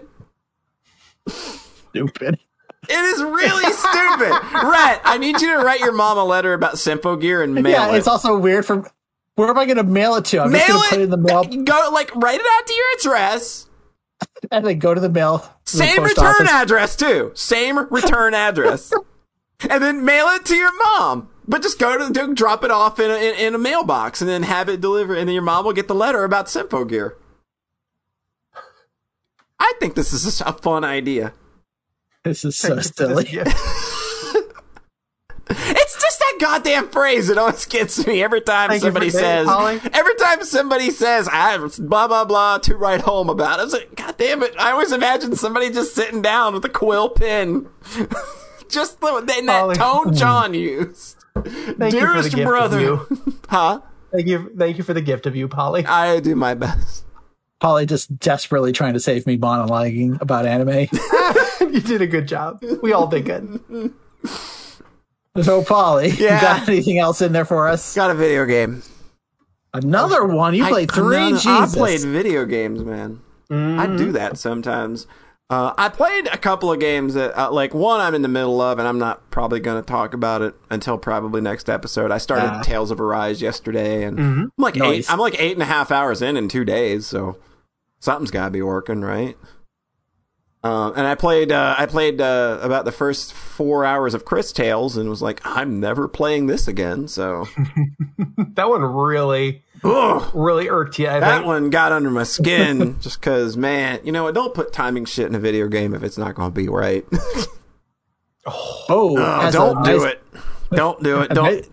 It's got fucking, like Super Mario RPG kind of attacks where you press a button to attack again, and then the timing windows are so dumb that it's just like, dude, stop it. This feels terrible. This game feels like I am literally wading in water. I don't feel like anything I'm doing feels good. You got a great concept, video game, It's gorgeous. Holy crap. I'm looking at the pictures on Steam. Like, it's got a great fucking premise where, like, everything on the right-hand side of the screen is taking place in the future. Everything on the left-hand side of the screen is taking place in the past. And everything in the middle is taking place in the now. And that applies to battle as well.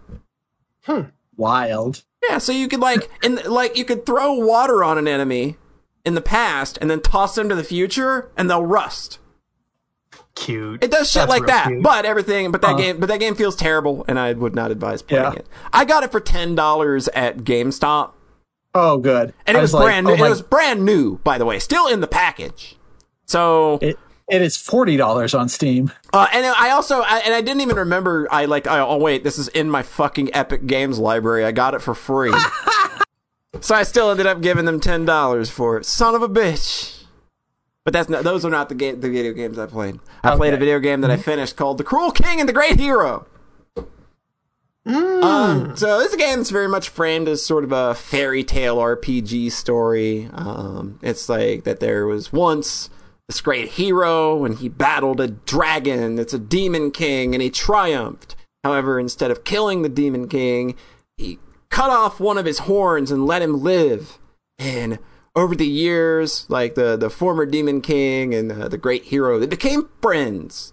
And that's wholesome. And at some point, the great hero suffers a fatal wound. And in his final moments, he asks this Demon King that he's become friends with to look after the daughter that he had just had because wants him to raise. He wants this former Demon King to raise his daughter. So you play as Yu. Her name is Yu, Y-U-U. Now is the great hero's daughter, and it's her dream to grow up and become a great hero like her dad. And in order to do that, she wants to slay the Demon King. So, however, she doesn't know that the dragon that's raised her ever since she was a little girl, she doesn't know that that her dragon daddy is actually the Demon King. And like everybody around like the palace has been told, you don't fucking tell her. And it's very cute, and the game plays out like this cute little story of you like growing up with monsters. Like she grew up with monsters all her life, so she's like never actually been around humans, and they lean into that a little bit. It's really cool when she actually meets a human for the first time and stuff. And she sets about an adventure to become a great hero herself because she wants to be a great hero. Like, but first she's got to start out by just doing nice things for people, helping anyone in need, and like the game kind of works you through that. From like, helping people do just things around town. And she eventually gets pulled into the much bigger and more involved goings on. And it's all very, very charming. It's a very well told fairy tale adventure. So and it's exactly the kind of heartwarming you want from this. The story for this game really did hit me in the feels. Like it really did get me in the end. It's really nice. It's just a really nice story. And it's amazingly charming. Like the art style, the music, they're so ridiculously spot on. Like it all looks and sounds like a storybook. Like it's just this very nice, soft, watercolory look to it, and everything like looks and feels really hand animated. And I think the peak of the charm of this game is how it handles Yu's innocence. Like, she doesn't have like any kind of magic or special powers or anything herself. She just hits stuff with sticks and swords. Great, which is a great class, by the way. Best class that you could play. But like in a lot of the backgrounds, like when you're out adventuring, like when she goes out to go on adventures, like and in battles, you can see the Demon King lurking about in the backgrounds, keeping an eye on her. So when she does a special move, she'll like hold her sword in the air, and then like he will pop out of the background real quick and breathe fire on the sword, and she'll be all proud of herself, and then do the attack. And they really lean into this to conceit as well, because like when he's not around and she lifts her sword up to do the attack, she doesn't get the fire element on it, and she just looks at it and just goes, and it just does the attack anyway. Like, it's that kind of shit. It's like, oh my god, game, you're giving me diabetes. Stop it. It's absolutely adorable. But it is a, like, this is literally baby's first RPG. Like, this is like, if you are like talking to a child, maybe, or somebody that's maybe like maybe a little too young to get into something more nuanced, like a Xenoblade or something, and you want to give them something to kind of like, oh, hey, here's very simple. Like, this game is so simple that all the maps are literally left and right. Like the way the maps go, like, the only way you navigate in this game is left or right. Is there literally no other? Is the entire game is one line? The entire game, like, it's not one line because, like, I don't know if anybody here played Odin Sphere Life Through Zero or not, with how those maps work, where, like, one room, like where you exit the left, but, like, on the map you'll go, like, up. Okay, I was thinking of Muramasa, so it's probably similar to that. Yeah, it's something like that, where, like, so you get into these, but they're just, like, long hallways. There's not a lot going on in them. They're very pretty, but there's just not, like, there's not much navigation here. Combat is very, very, very simple, very turn-based, like, just, make your numbers bigger, make your attacks bigger, Chapter 4 was weird for me, because for some reason the game gets incredibly weirdly difficult, where, so, like, for the first 3 chapters, you get a companion who is at your level, to be with you, and they got their own special moves and stuff. But the thing is, it's like, oh, like, they're a viable party member. You get them. You it's easy to roll through those dungeons and, like, fight the bosses and everything. But in chapter 4, they give you a character who starts at level 1, and you're fighting enemies that are tuned to you being like level 18 or 19. And the problem is that these enemies can attack your new character and kill her in one hit until she's like level 7. And it took me literally an hour and a half to get this character to be viable in combat, and real bad.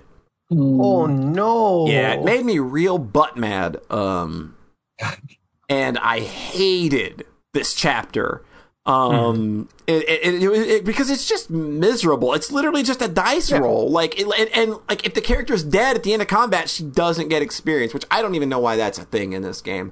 I don't know why characters just don't always get experience. Because even games that are much harder and much more nuanced than this game still have, like, systems where even if characters are dead, they still get EXP. Like, I don't know why that wasn't a thing in this game. That feels like a really big oversight, because for me, this just bogged the fucking game down to a halt. Yeah, it just seems like a really weird call. Yeah. And it seems like something you pick up on playtesting pretty easily. What you would think. But yeah, it just kind of, I got to that point and it's like, oh, like, and I was like really good first impression. Like, I'm 10 hours in, having a good time, and then and I'm telling Twitter all about the good time I'm having, and literally 20 minutes later, I hate this fucking game.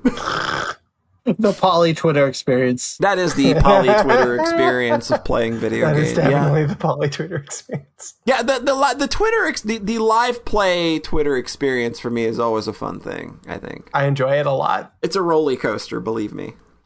But I like getting those feelings kind of raw as they happen. I try to be as nuanced as I can, because I want. It's like, I'm not bitching because the game's hard. Because that's not what I'm trying to get across here, is that, oh, I don't like it because it's hard. It's like, no, here are things I think are badly designed about it. Here, like, I want it to be reasoned, I don't like people that just say shit sucks online and that's their only fucking judgment about it. That's all they can tell you. So I want to be able to tell you in a lot of words why this feels mechanically bad right now. But thankfully the game pulls up after that. Like, just chapter 4 is a rough experience. And like, It's got a satisfying conclusion, a real satisfying group of final boss fights. Like, it's got a good climax. This game is totally fine. I don't think that it blew me away in the way that, like, I had been led to believe that it might. But like the story and charm are definitely on point. I just think that, like, if you are an experienced RPG player and you want any kind of meat on the bone, you're not gonna get it, because, like I said, all the navigation is like back and like left and right. Yeah. All the side quests are bad fetch quests, and they are required for the true ending, which I did not get. I looked at it, it was just like, wait, all of the quests are this fucking bad. And it's bad because they make you backtrack as far as they possibly can in the most fucking annoying ways possible, where, like, they've put the fast travel point in, but the part that you need to go back to is still so far away from the fast travel point that it just feels awful to slog back because random fights are still happening. And then the enemies might not always drop the items you need, and that is something that I will never fuck. Like, I will always say, "Oh, okay, your design here is bad. If you give me a quest that requires a specific item, and that item only has a small chance to drop for an enemy, you have made a bad quest. You have made an enemy of me." Yeah, you have made an enemy of me. Like, oh yeah, okay, you've just given up. If that is your quest design in your video game, you just hit the quit button. Especially when it's something you have to do to get, like, a story progression. Yeah, like, that's rough. Yeah. I just looked up the extra stuff, and it wasn't even worth it. It was just an epilogue where you can walk around and talk to NPCs. And I was like, oh, okay. I'm not really missing that much. Cool. Yeah. Like the Cruel King and the Great Hero, it's fine, but again, like, if you play more meaty RPGs, this probably isn't going to do much for you, despite the fact that it's got a really great and cute framing and everything. It's got all that stuff, but ultimately, you could probably skip this. You sound a little warmer. You sound a little warmer now than you did the first time around. It feels like you got a little bit more to nice things to kind of. Yeah, absolutely. Like, this game's charm and especially you as a character, fantastic. Like, and I said, I really love the climax of the game. I think it's really, really well done. The way that they cap that story off is also just really, really well done. Like, it's like they do a lot of good things. It's just the game that you have to play to see all of these things is just not the most fun thing in the world, unfortunately. So yeah, that's the Cruel King and the Great Hero. Cool. Hey, John!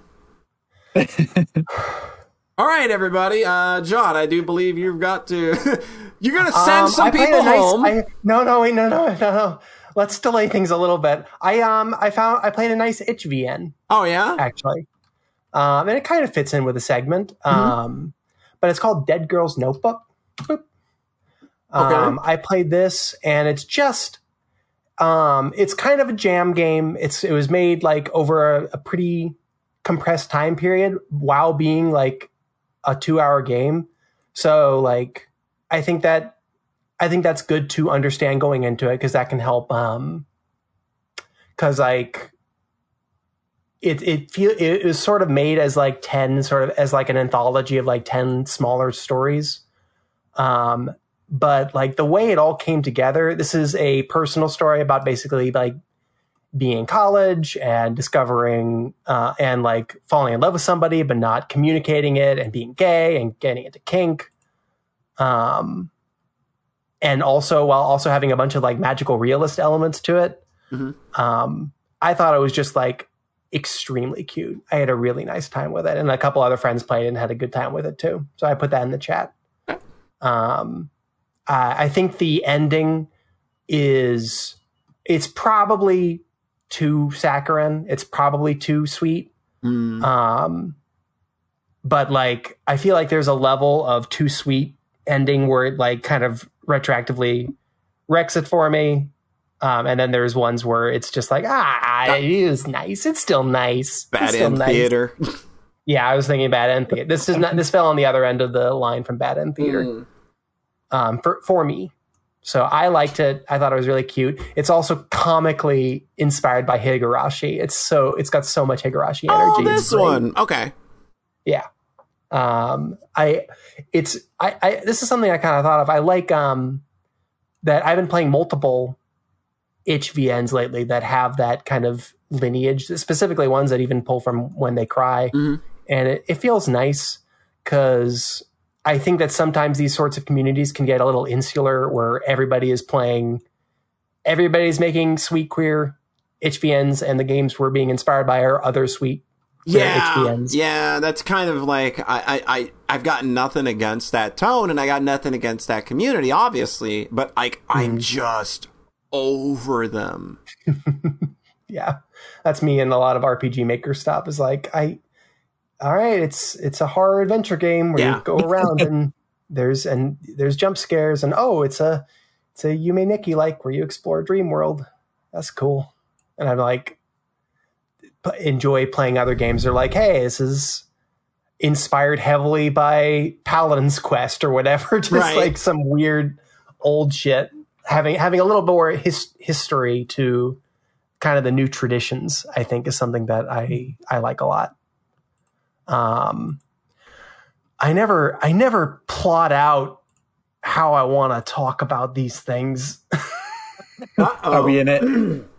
I think we're in it. Are we in it? Okay. I want to talk about some erogaze. Actually. All right.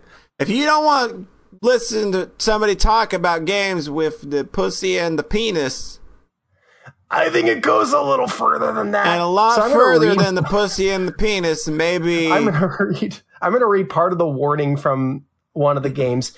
This game contains extreme expression, and then extreme expression is in bold. It may cause discomfort or offense, so please take cautions. All violent and illegal acts depicted would be subject to just punishment under the law if carried out in real life. Absolutely do not emulate them. There you go. So if you want to duck out of this episode, we understand. Mm-hmm. And this isn't our first rodeo here. This is happens not every our 6 first, months for years now. Yeah, we've done this before. Like I literally talked about an eroge like the first of the year. So there you go. What was yours? Mine was the weird yandere one that was kind of weak. Yep. Oh yeah. Just didn't do it. All right. Well, I think earlier in the week I started getting a little bit brain poisoned because there was not just that I'm playing and enjoying erogaze for basically like 2.5-3 weeks straight and very little else, but also that there was like a lot of shit coming out where like a YouTuber made a history video about some erogaze. I think Speedy Noel, and it got taken down by YouTube, even though it was heavily censored and thoroughly educational. Some more stuff with Steam banning a commercial release from Nitro Plus. Yep. That's not even porn. Not even porn! Yeah. And the other games in this series are on Steam! Yeah, exactly. It's just like the level of contempt that corporations have for like 18 plus adult expression. Yeah. And also just racism towards Japanese games in general. Oh yeah, like it's and, like, a lot of it is all of them in that up, broad brush. They don't say it, but the fact that it happens so consistently with Japanese games, there is a Japanese bias and there is racism involved. You will not back me down from it. 1,000%. Yeah, absolutely. So I started getting kind of like, it's actually heroic that I'm playing these games. It's actually heroic that I'm talking about friends with these games. And I kind of, and I just get on weird brain spirals sometimes because these games get gnarly. Oh yeah, they do. These ones in particular. And I just think, and I had to think about like, there's some friends that post about erogaze on Maine and they have a good time. And it's like, do I want that? Because like these have become an increasingly large part of like my media diet for the last 3 years now. There's something I really like and I'm enjoying learning about the history of. And I think that my boundary is just like, these aren't really conversations I want to have with that many strangers. I think.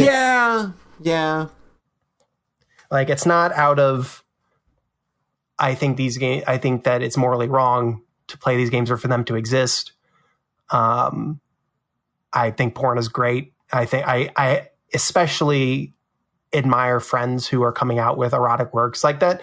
The Dead Girls Notebook game has some kind of ero content, and then the creator has explicitly made other games about exploring like masochist feelings as a queer woman, and I think that's fucking dope as hell. Tom putting out Chorus. Tom putting out another Chorus game later soon. I think that kind of exploration is really cool and positive.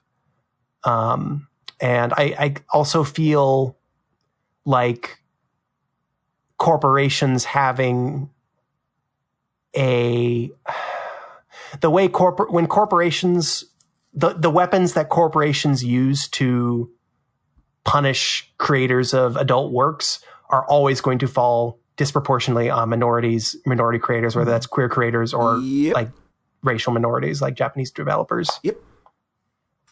Like, I think that just goes into like the broader conversation of like criminalizing sex work, criminalizing adult stuff, and then using that to just try to legislate queer people out of existence. Because for a lot of folks, that's the way of surviving. Yep. So I feel a kinship. To me, it's all just tied together. The whole machine of hating adult art and then hating queer people and hating queer art and hating minority art. It's all part of like the big fascist machine of like, if we can control how people fuck, then we can control everybody. Then that's all we need. So anyway, I played a game where you get sexually enslaved and you have to fight in a coliseum to try to rescue yourself from being enslaved at the coliseum. It's called Crimson Coliseum. It's on Manga Gamer. I'm going to post this one in our chat. I'm not going to post it elsewhere. Yeah, gotta love Manga Gamer. So this is actually by Kagura Games, which I thought was a developer because that's how it's labeled on the site, but they are actually a publisher. And they basically just publish a shit ton of RPG Maker stuff. And I've sampled a few of these before, and a couple of them, like I played one where you are a girl trapped on a desert island. In order to escape, you have to breed with all the different monsters on the island.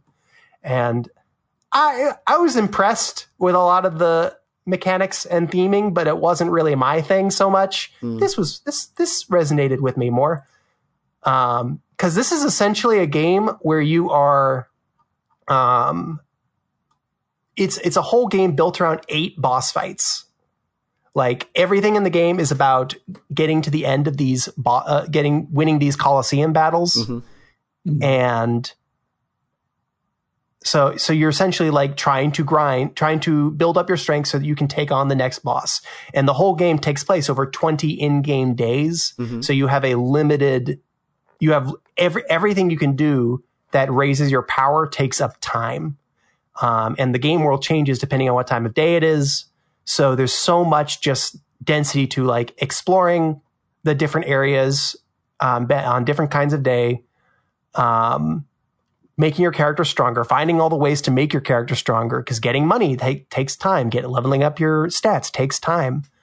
All so that you can get strong enough to beat the next boss.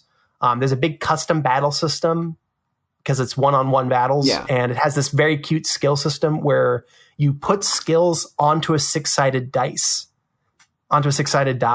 And then you roll, instead of using your skills, you can either attack or you can roll the die. And healing is a skill, attacking is a skill. So the way it plays out is like, you're not so much concerned about moment-to-moment strategy. You're concerned about how your probability placement on the die plays out over the course of the battle. So like I had multiple battles near the end game where I lost when I had like 3-3 physical attack to healing ratio on the die, and then I won when I did 4-2. Oh, nice. So it's really clever. Like a bunch of people complain. I saw reviewers complaining about it. I liked that. I loved that you were having to. I love that you were having to like plot around the random chance, and then it led to like some really tense moments where like I'm getting hit, and then I just keep not rolling the healing over and over and over out of pure chance, and then I finally get it like right at the end, and I didn't feel like the randomness actually screwed me over at all, except for maybe like the last couple battles. In which case it was still fun. If you just kind of strategize about it, I think it's really clever and classy. And you get to the end, and there's a whole fucking final boss, multi-phase final boss. The final boss changes the battle music halfway through. There's bosses that are set up ahead of time. And there's a new game plus feature, so you can just start from the beginning with your stats, maintaining your stats. So if you just want to play it as kind of brain dead grinding game, you can do that. That's allowed. I beat it without using the new game plus at all. I felt very, very pleased with myself about that, because nobody's better at the porn game than John. Mm-hmm. Objection. And the smut I really dug the smut. I dug the smut a lot. Do you get the smut for losing or winning? Losing, of course. Oh, losing. When you beat, that's bad game design. I think there is a give up button. Oh, you can just instantly take 9,999 damage at the start of a fight. I mean, why not? Sometimes you just got to get the crank in it. Yeah, I mean, sometimes your luck is just too good. That's obviously the game here, is because in order to play these games, this was like 10 hours long. This was a beefy RPG here. But obviously you need to plan around physical limitations of the body while enjoying these games. This reminds me of when I played Suteki no Kanojo no Tsukurikata. I played good enough to just get I skipped all the bad endings somehow, and that's where all the shit was. Oh my god, that's so good. For a handful of the ending, I got all endings and all CGs. For a certain handful of them, I needed to look at a guide. Mm-hmm. The only thing that I needed a guide for, just getting to the true end, was there's a couple of like very hidden events you need to trigger to get the true end.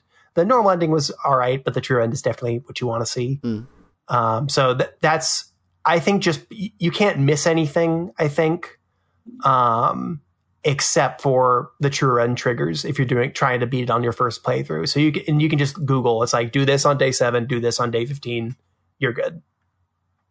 So I had a good time. This is my first RPG Maker, like long form RPG Maker smut game. I think I played all the way through. Right.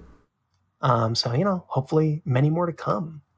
Many more to come.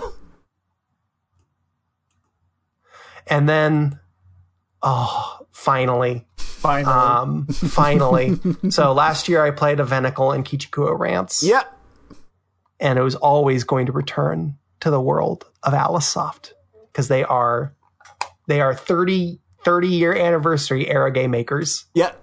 As it says at the start of this game. And I had 3 paths ahead of me. I had 3 paths of darkness I could go down. I could play Rant 6, because that's the next big beefy game after Kichikuo. I'm very excited about that one. I think it's because like I finished the classic era, and now I have the modern era, and the modern era is the one people really, really like, actually. And I still haven't touched any of those. I haven't touched Sengoku Rants. That's the one that got really big on chan sites and made Rants a big thing in the States. And I haven't, and then Avenical 2, because Avenical 1 is easily better than any Xeno and Trails game. Right. And the best RPG of the last year, obviously. And I had an extremely good time with it. And it was fun watching Maple play. I don't know if I should say people's Of all the people I think you could have named, I don't think that Maple's going to be the one that cares. You mentioned that they played a porn game. Yep, they played all of Evenical 1 and then played all of Evenical 2. Evenical 1 is on Steam. Evenical 2 is not. Wonder why. Completely arbitrarily. Weird. Crimson Coliseum is on Steam, and it's in a butchered, censored version. Sure, just ruined, no doubt. So, and then that was the second path, and then the third path was to play Dona Dona, the game they released in 2020 that miraculously got a translation into English almost immediately. There's a point last year where they announced like where they put out Rance Quest, which is Rance 8, and they put out, and then like weeks later they put out Dona Dona just out with no announcement. It was It was beautiful. It made me so happy. They announced an English translation for Rance 03. That was the only remaining Rance game that hasn't been translated to English. That's the remake of 3. And I loved Rance 3. I'd love to play I love Rance 1, the remake. I'd love to play the Rance 3 remake. So happy. I love Alisoft so much. And Dona Dona is the most fucked up Alisoft game I've played. Oh no. I think. It's weird because there's actually not a lot of non-con in it so far. Mm-hmm. Almost to a disappointing extent. But just like premise wise, this is mechanically a game about sex trafficking. Yeah. It is a game where the vibe of it is completely bouncy and nice. It's so fucking bizarre. It's so cute and funny. It looks like Persona. Yeah. It has like jazzy vibes. It's got this jazzy vibe. The menus are very clearly inspired by Persona 5. It's just like, what am I looking at? Extremely inspired by Persona 5. Or extremely inspired by Persona, except infinitely better than Persona, obviously. This is Alisoft here. And like Crimson Coliseum, this is one where you are managing resources over a long stretch of time and in-game days. So this is basically alternating between a very kind of streamlined dungeon crawler, where you're exploring these dungeons and getting resources and progressing the story. And then the battle system is very cute. Apparently, multiple people said this looks like Darkest Dungeon. Yeah. And I looked at footage and it's like, this does look like Darkest Dungeon. Yep. I've never seen Darkest Dungeon. Maybe I should play Darkest Dungeon. Is it as good as this? This is probably way better. It's probably way better. And the combat is really fun. It's all based around positioning. You have like 10 characters by a ways in, but only 4 can be in combat at once. Or maybe, I think it was 4. But you can instantly swap between any character. It doesn't use any resources. It doesn't use your turn. So in practice, you are using everybody all the time. And I really appreciate that. Real labyrinth of Toho going on here. Yeah. I love the cast so far. There's a great sword girl who's very serious, but then who's a very serious, murdery sword girl for a gang. But then she realizes she has feelings for the main character. The main character is this cold, calculating accountant who is the only one in charge of managing the sex trafficking part of the build of your gang. Mm-hmm. And all of the girls have a crush on him, and he's just completely cold. Not the trafficking ones.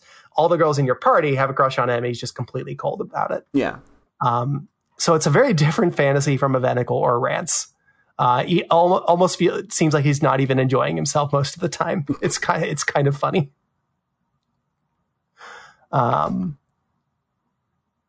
And the number crunching. And so it's between the dungeon crawling, and then it's between all the sex trafficking stuff where you're managing people's stats, managing looks, technique, mental state. If their mental state gets too low, they become broken, and then they're not really useful anymore. And you can't undo that. Managing contraception, pregnancy similar. And then every day you can use up a day to go to either hustle or go to or hunt, because you can collect the girls like Pokemon in the dungeons. Yeah. It's very good. So this is the most fun you can possibly have with making numbers go up, I think, in the world. Yeah, that's what else? There's no other way to have fun. This is the way to go. There's other ways to have fun making numbers go up. This is the most fun you can have making numbers go up in a video game. The systems are the most horny part of this for me. Wow, Noisy Pixel reviewed this, and they're kind of mainstream. Weird. This is again, a lot of the porn is pretty basic. Even compared with like a Venicle. But the systems themselves are extremely hot. And that's sort of a weird experience, I think. So I'm having a lot of fun. This will probably show up on the Game of the Year list. I think the thing that makes me, I think I would feel better going into the segment and going into it in general. I think this one, even compare with like a Venicle and other Alisoft stuff, it just has too many of the main characters in your party look like kids, and I don't like that. Yeah, that's just like, it wasn't the case in the classic Alisoft stuff in the 90s. Those were rarely ever went that way. They rarely ever dipped into pedo shit. And then once you get to the 10s, that's a much more common theme. There's some good chunk of that in a Venicle, and there's more here. There's probably the most of any Alisoft stuff I've played. So that's unfortunate. And I think that's why I still feel bashful going in here. 'Cause that's I can very freely talk about feeling defense. I can feel like I can morally defend non-con stuff all day. Yeah. Sex trafficking sim, that's fine. Who cares? That's all fun. That's all fun. The pedo shit's just gross. Yeah, and I don't really know how to talk about that. Yeah. So wow, way to double standard. Yep, it's. I think I kind of broke my brain on the private Twitter, trying to thread the needle on how do I defend these games in my head from all this other bullshit, and then also acknowledge this sucks. It is just in kind of an intrinsic double standard of engaging with a lot of air gays, because a lot of them have this shit and it sucks. It's just kind of playing Metro Plus VNs, playing a lot of it. Yeah, it's just kind of part of the spice that makes up that meal now.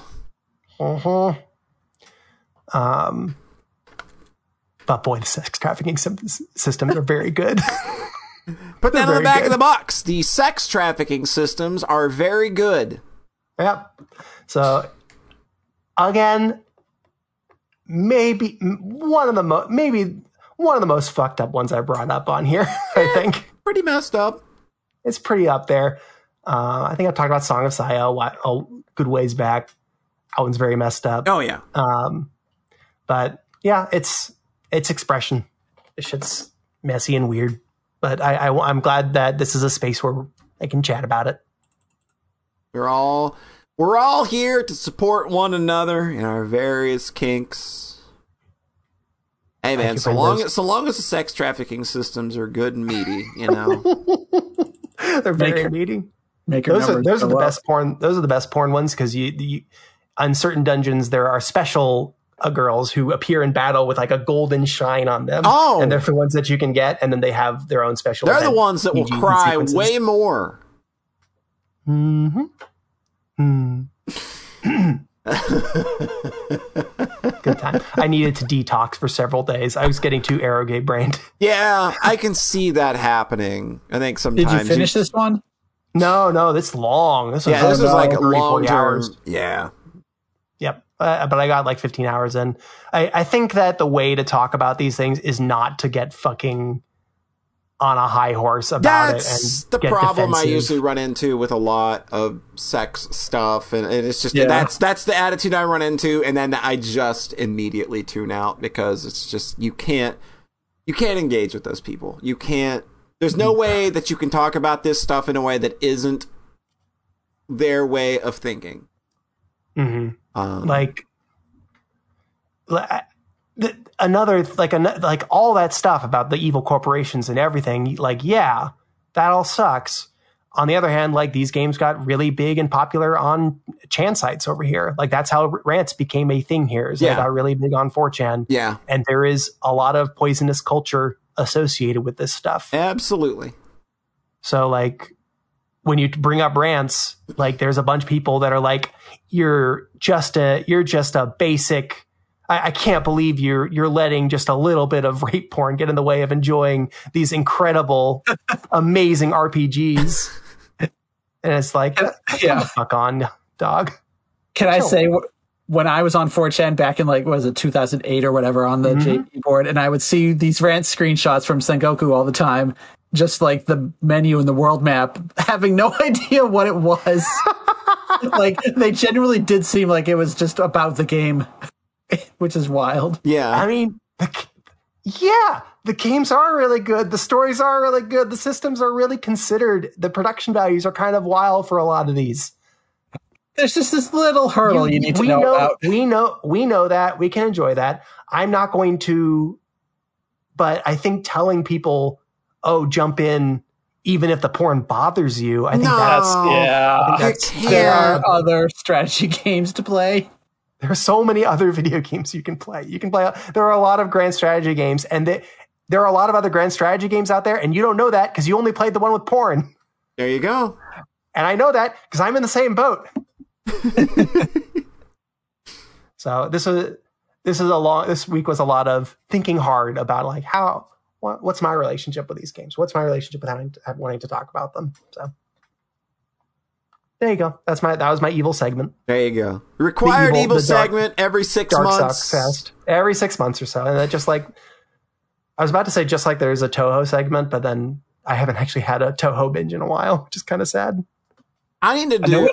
One just came out. There is a streak that we're on that I want to know how long it goes back now, because I think that for a number of years, Falcom has appeared on this podcast in every single episode. And I think that they have been mentioned in passing, or we have directly talked about their game. I think that there has not been an episode where Falcom's name has not been mentioned in at least 3 years. I think you're probably right. I said about Magical Poppin', an unrelated Super Nintendo. Yeah, and I almost brought that up then. I literally almost brought that point up then. Mm-hmm. Better than Trails. Better than Trails. And again, like, that's sort of what was like, yeah, like we cannot go an episode without Falcom or a Falcom reference making its way in. And I'll goddamn guarantee you it's 3 or 4 years long. I think Red talking about going into Xenoblade 2 after a string of Trails games. Oh, right. I did mention. Yeah. Oh, my God. It is something that I have been thinking about for a long time. And I've never mentioned it, but you're going to notice it every fucking time. Great. Now. Well, it'll be real easy once I get to Cold Steel 4. Gonna happen. Yeah, that'll happen like next year when anime gets boring again. Maybe someone is like, well, once I finish Xenoblade 3, then I can get back to the real shit of Cold Steel 4. Right. It's a good game waiting for you, though. I need to finish Xenoblade 3 so I can get back to Rant's Quest. Yeah! I love y'all the best. Yeah. That's my segment. Yeah. So that, I do believe, is another one in the can. So I want to thank everybody for listening and hanging out with us tonight. Thank you for downloading. It is always very much appreciated. John Thayer, tell the internet folks at home where they can find you. Farawaytimes.itch.io and in PC on PC Gamer. Yeah, in PC Gamer. It's on the website now, so you can look it up. John's linking it as we speak. I knew that was going to happen. It's the micro RPGs offering new perspectives on the genre's overstuffed epics. There you go. That's not at all related to some of the games we talked about here. Yeah, it actually did, I think. Yeah. Cool. Brett, where can the internet find you? MyAnimeList.net. Watch more anime. There you go. That's all you need to do. And you can find me at twitch.tv/Polyhead, where I do various VTuber stuff. And that's where this podcast airs. And I'll probably be doing a stream or two this week. I think I want to play some games. I don't know. We'll see how it goes. And we will catch you again in another few weeks. So thanks for coming by. Thanks for downloading. And remember, we are the podcast that loves you. We're the only ones that love you.